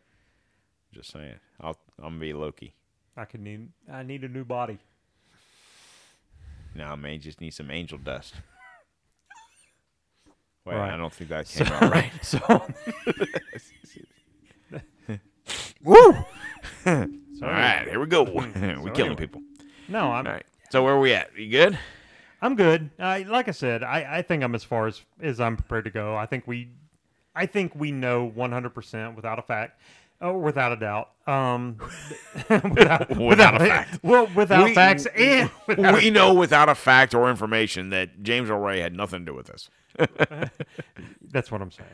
No, I think it's been proven, and even in the so-called mock trial, and even in the civil trial, civil. Yeah, I think it's been proven that there was some culpability of that's the government. Whiskey talking. That's the whiskey talking. That's culpability. Whatever. I'm still within my faculties. Faculties. Faculties. Did you say faculties? Whatever. You lost your train of thought. You son of a bitch. I think without a doubt, it's been proven that James Earl Ray was not the lone gunman. The so lone gunman, the Lee Harvey Oswald, the Sirhan of the. But they weren't either. But they were portrayed to be. I know what I'm saying. Yeah. Well, they all were. Right. But I think as we've proven on the other ones. Right. I think there's enough doubt there to say that they were involved in some frame or fashion, but not necessarily the sole proprietor of the situation. And the unfortunate thing is, and not that James Earl Ray was a good guy.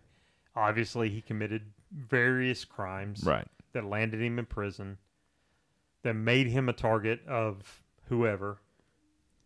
But unfortunately, he died in prison. And,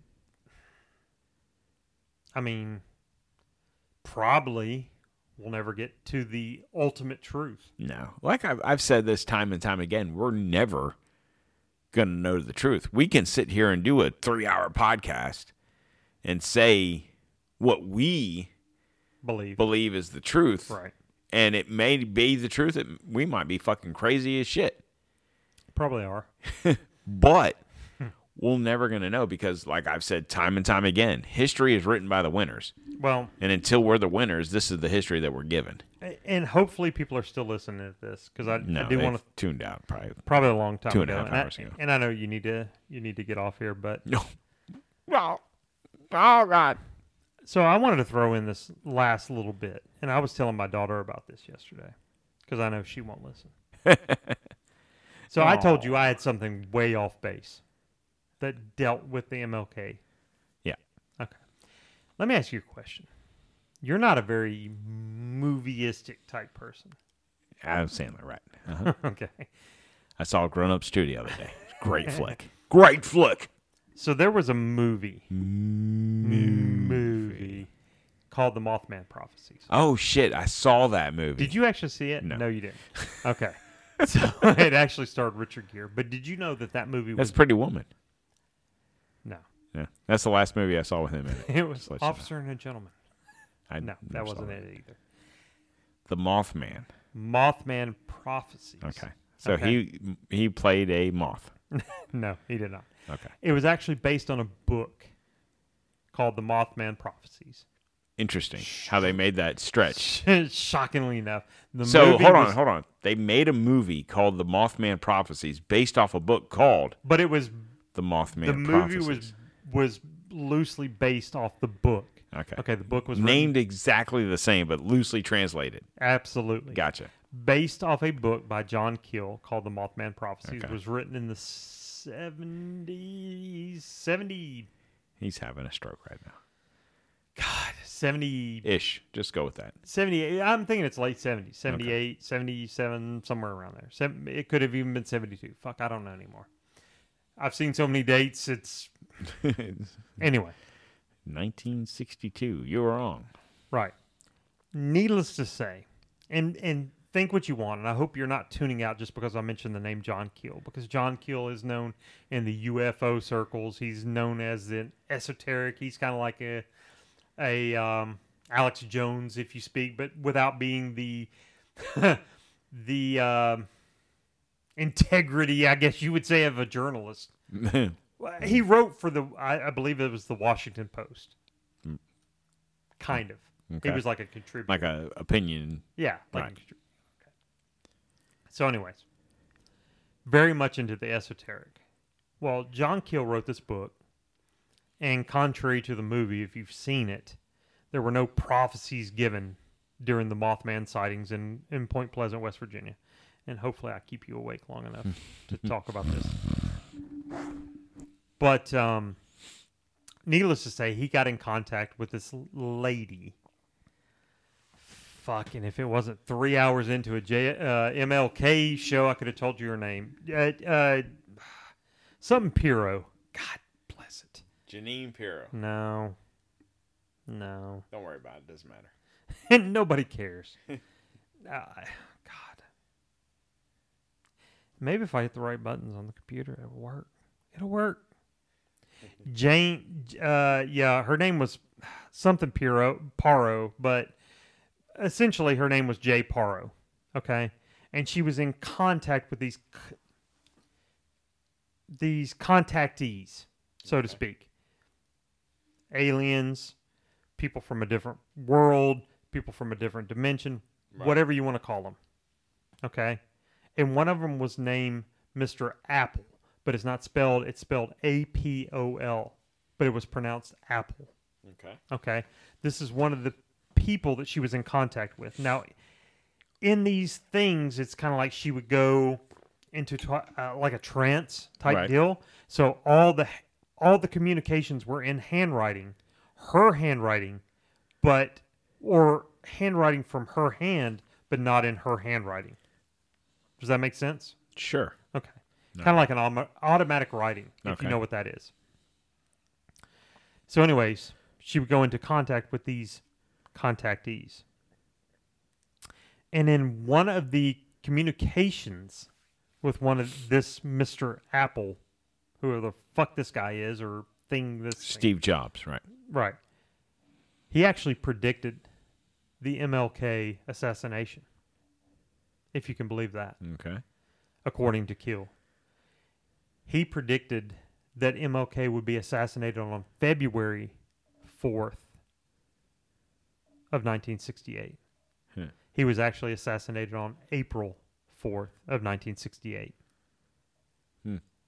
Now, there are several other predictions that these entities went on to make. For the most part, these predictions all came true with deviations in maybe the dates. Right. Or the exact details. But somehow, some way, these predictions came true. So much so that John Keel himself actually reached out to Martin Luther King's associates or inner circle or publicist or whatever. Well, his handlers. Yeah, and tried to warn them right of said assassination. They didn't. They blew him off, of course, like right. you do. Yeah, you're crazy. Well, my question would be, where was Martin Luther King on February 4th? Where was he at? What was he doing? And what went down that day? I would be real interested to know what happened that day. I wonder if it's Googleizable. Well, probably not, because we've never heard of it. MLK. If there was an attempt. February 4th. 1968. 1968. All right, here we go.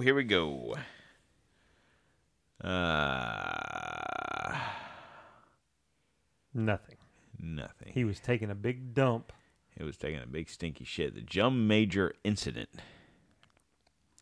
Or Instinct, I should say. Drum Major Instinct, February 4th, 1968. On February 4th, 1968, Martin Luther King Jr. preached the Drum Major Instinct from the pulpit of Ebenezer Baptist Church, ironically, 2 months before his assassination on April 4th. He told the congregation that what he would like said at his funeral. I'd like for somebody. Oh no, no. I'd like for somebody to say that day that Martin Luther King Jr. tried to love somebody. Excerpts from the what? Excerpts were played at King's nationally televised funeral service held at Ebenezer on April 9th of 68. King's sermon was an adaptation of the 1952 homily Drum Major Instincts by J. Wallace Hamilton, a well-known liberal white Methodist preacher. Both men tell the biblical story of James and John, who asked Jesus for the most prominent seats in heaven. At the core of their desire was a drum major instinct, a desire to be out in front, a desire to lead the parade. King warns his congregation that this desire for importance can lead to snobbish exclusivism. All right? Yep. And tragic race prejudice. Do you know that a lot of the race problem grows out of the drum major instinct? A need that some people have, blah, blah, blah, blah, blah, blah. So anyway, it's interesting that at least on that date, something happened. So could there be a possibility that he was giving a speech at the Ebenezer Church, that something was supposed to happen then, and whatever happened that it didn't happen got pushed back a couple months? And here's what I posit.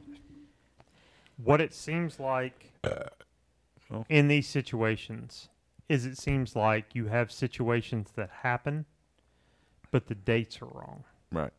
Almost as if I'm going to tell you what's going to happen, but I'm going to get the date wrong, so you can't stop it. Right. Or you can't change it. I'm going to show you that I can tell you these things, or to validate my existence. Right. But I'm not going to allow you to do anything about it. Right. And I know there was a couple of other situations. I believe there was a plane crash, was one of them, and I believe that there was actually an assassination on the Pope by a knife, of all things that they predicted that actually came true. Unfortunately, it was on a different date. Right. So, again, completely offshoot. Is it crazy? Probably. Is it weird? Absolutely. Is it right? 100%. Did I find it absolutely 100% interesting? Yes. Yes. So nevertheless. And that's what makes conspiracy theories fun. Well, I mean, not even a conspiracy theory. It's so far of an offshoot. Say what you want to about John Keel. Was most of his writings a guy that was just trying to publish books or whatever? Probably. You know what I'm saying? But for whatever reason, it seemed like he did have these weird instances or whatever that he wrote about in his book that actually came true. So say what you want to about those. I found it interesting, so nevertheless. All right. So does that conclude the... That's it. James Earl Ray did it, and no, he didn't. That's it. We're out of here. Totally innocent. No, we're Let just him walk. starting, right? I got to take my medicine. All right, I know. We're out. All right, guys. Please, I'm sure if you're still listening, probably not. Share this with your friends. Yeah. Whatever podcast app you're listening to this on. And don't forget to check out our Ticker Talker so you can find out how to make that sweet-ass cranberry old-fashioned. God, so good. Amongst other drinks. So good. Make it for Thanksgiving. Yeah. Surprise your family with it. Yeah. So good. It's good. Check it out. If you want to know how to make it, look on the TikTok. It'll be up there today. As soon as I get done with this, I'll post that, and I'll give you a big fat sugar water. Other than that, guys, I will talk to you again on Friday. What? Black Friday. Black Friday. Really? Mm-hmm. I don't think... I do have stuff in store. It won't be about black stuff. It'll be about the Clintons. Black stuff. Dark stuff. Dark, not... What? Did I say something? No? Nothing. Good? Yep. Okay. All right, guys. You have a great day. And, join us here on Friday. You have a spectacular... You're coming. You're going to be here, son of a bitch. Spectacular Thanksgiving. And eat some turkey for me. Everybody have a happy Thanksgiving. Happy Thanksgiving from the D-Tom Boys. Yep. And we'll talk to y'all later.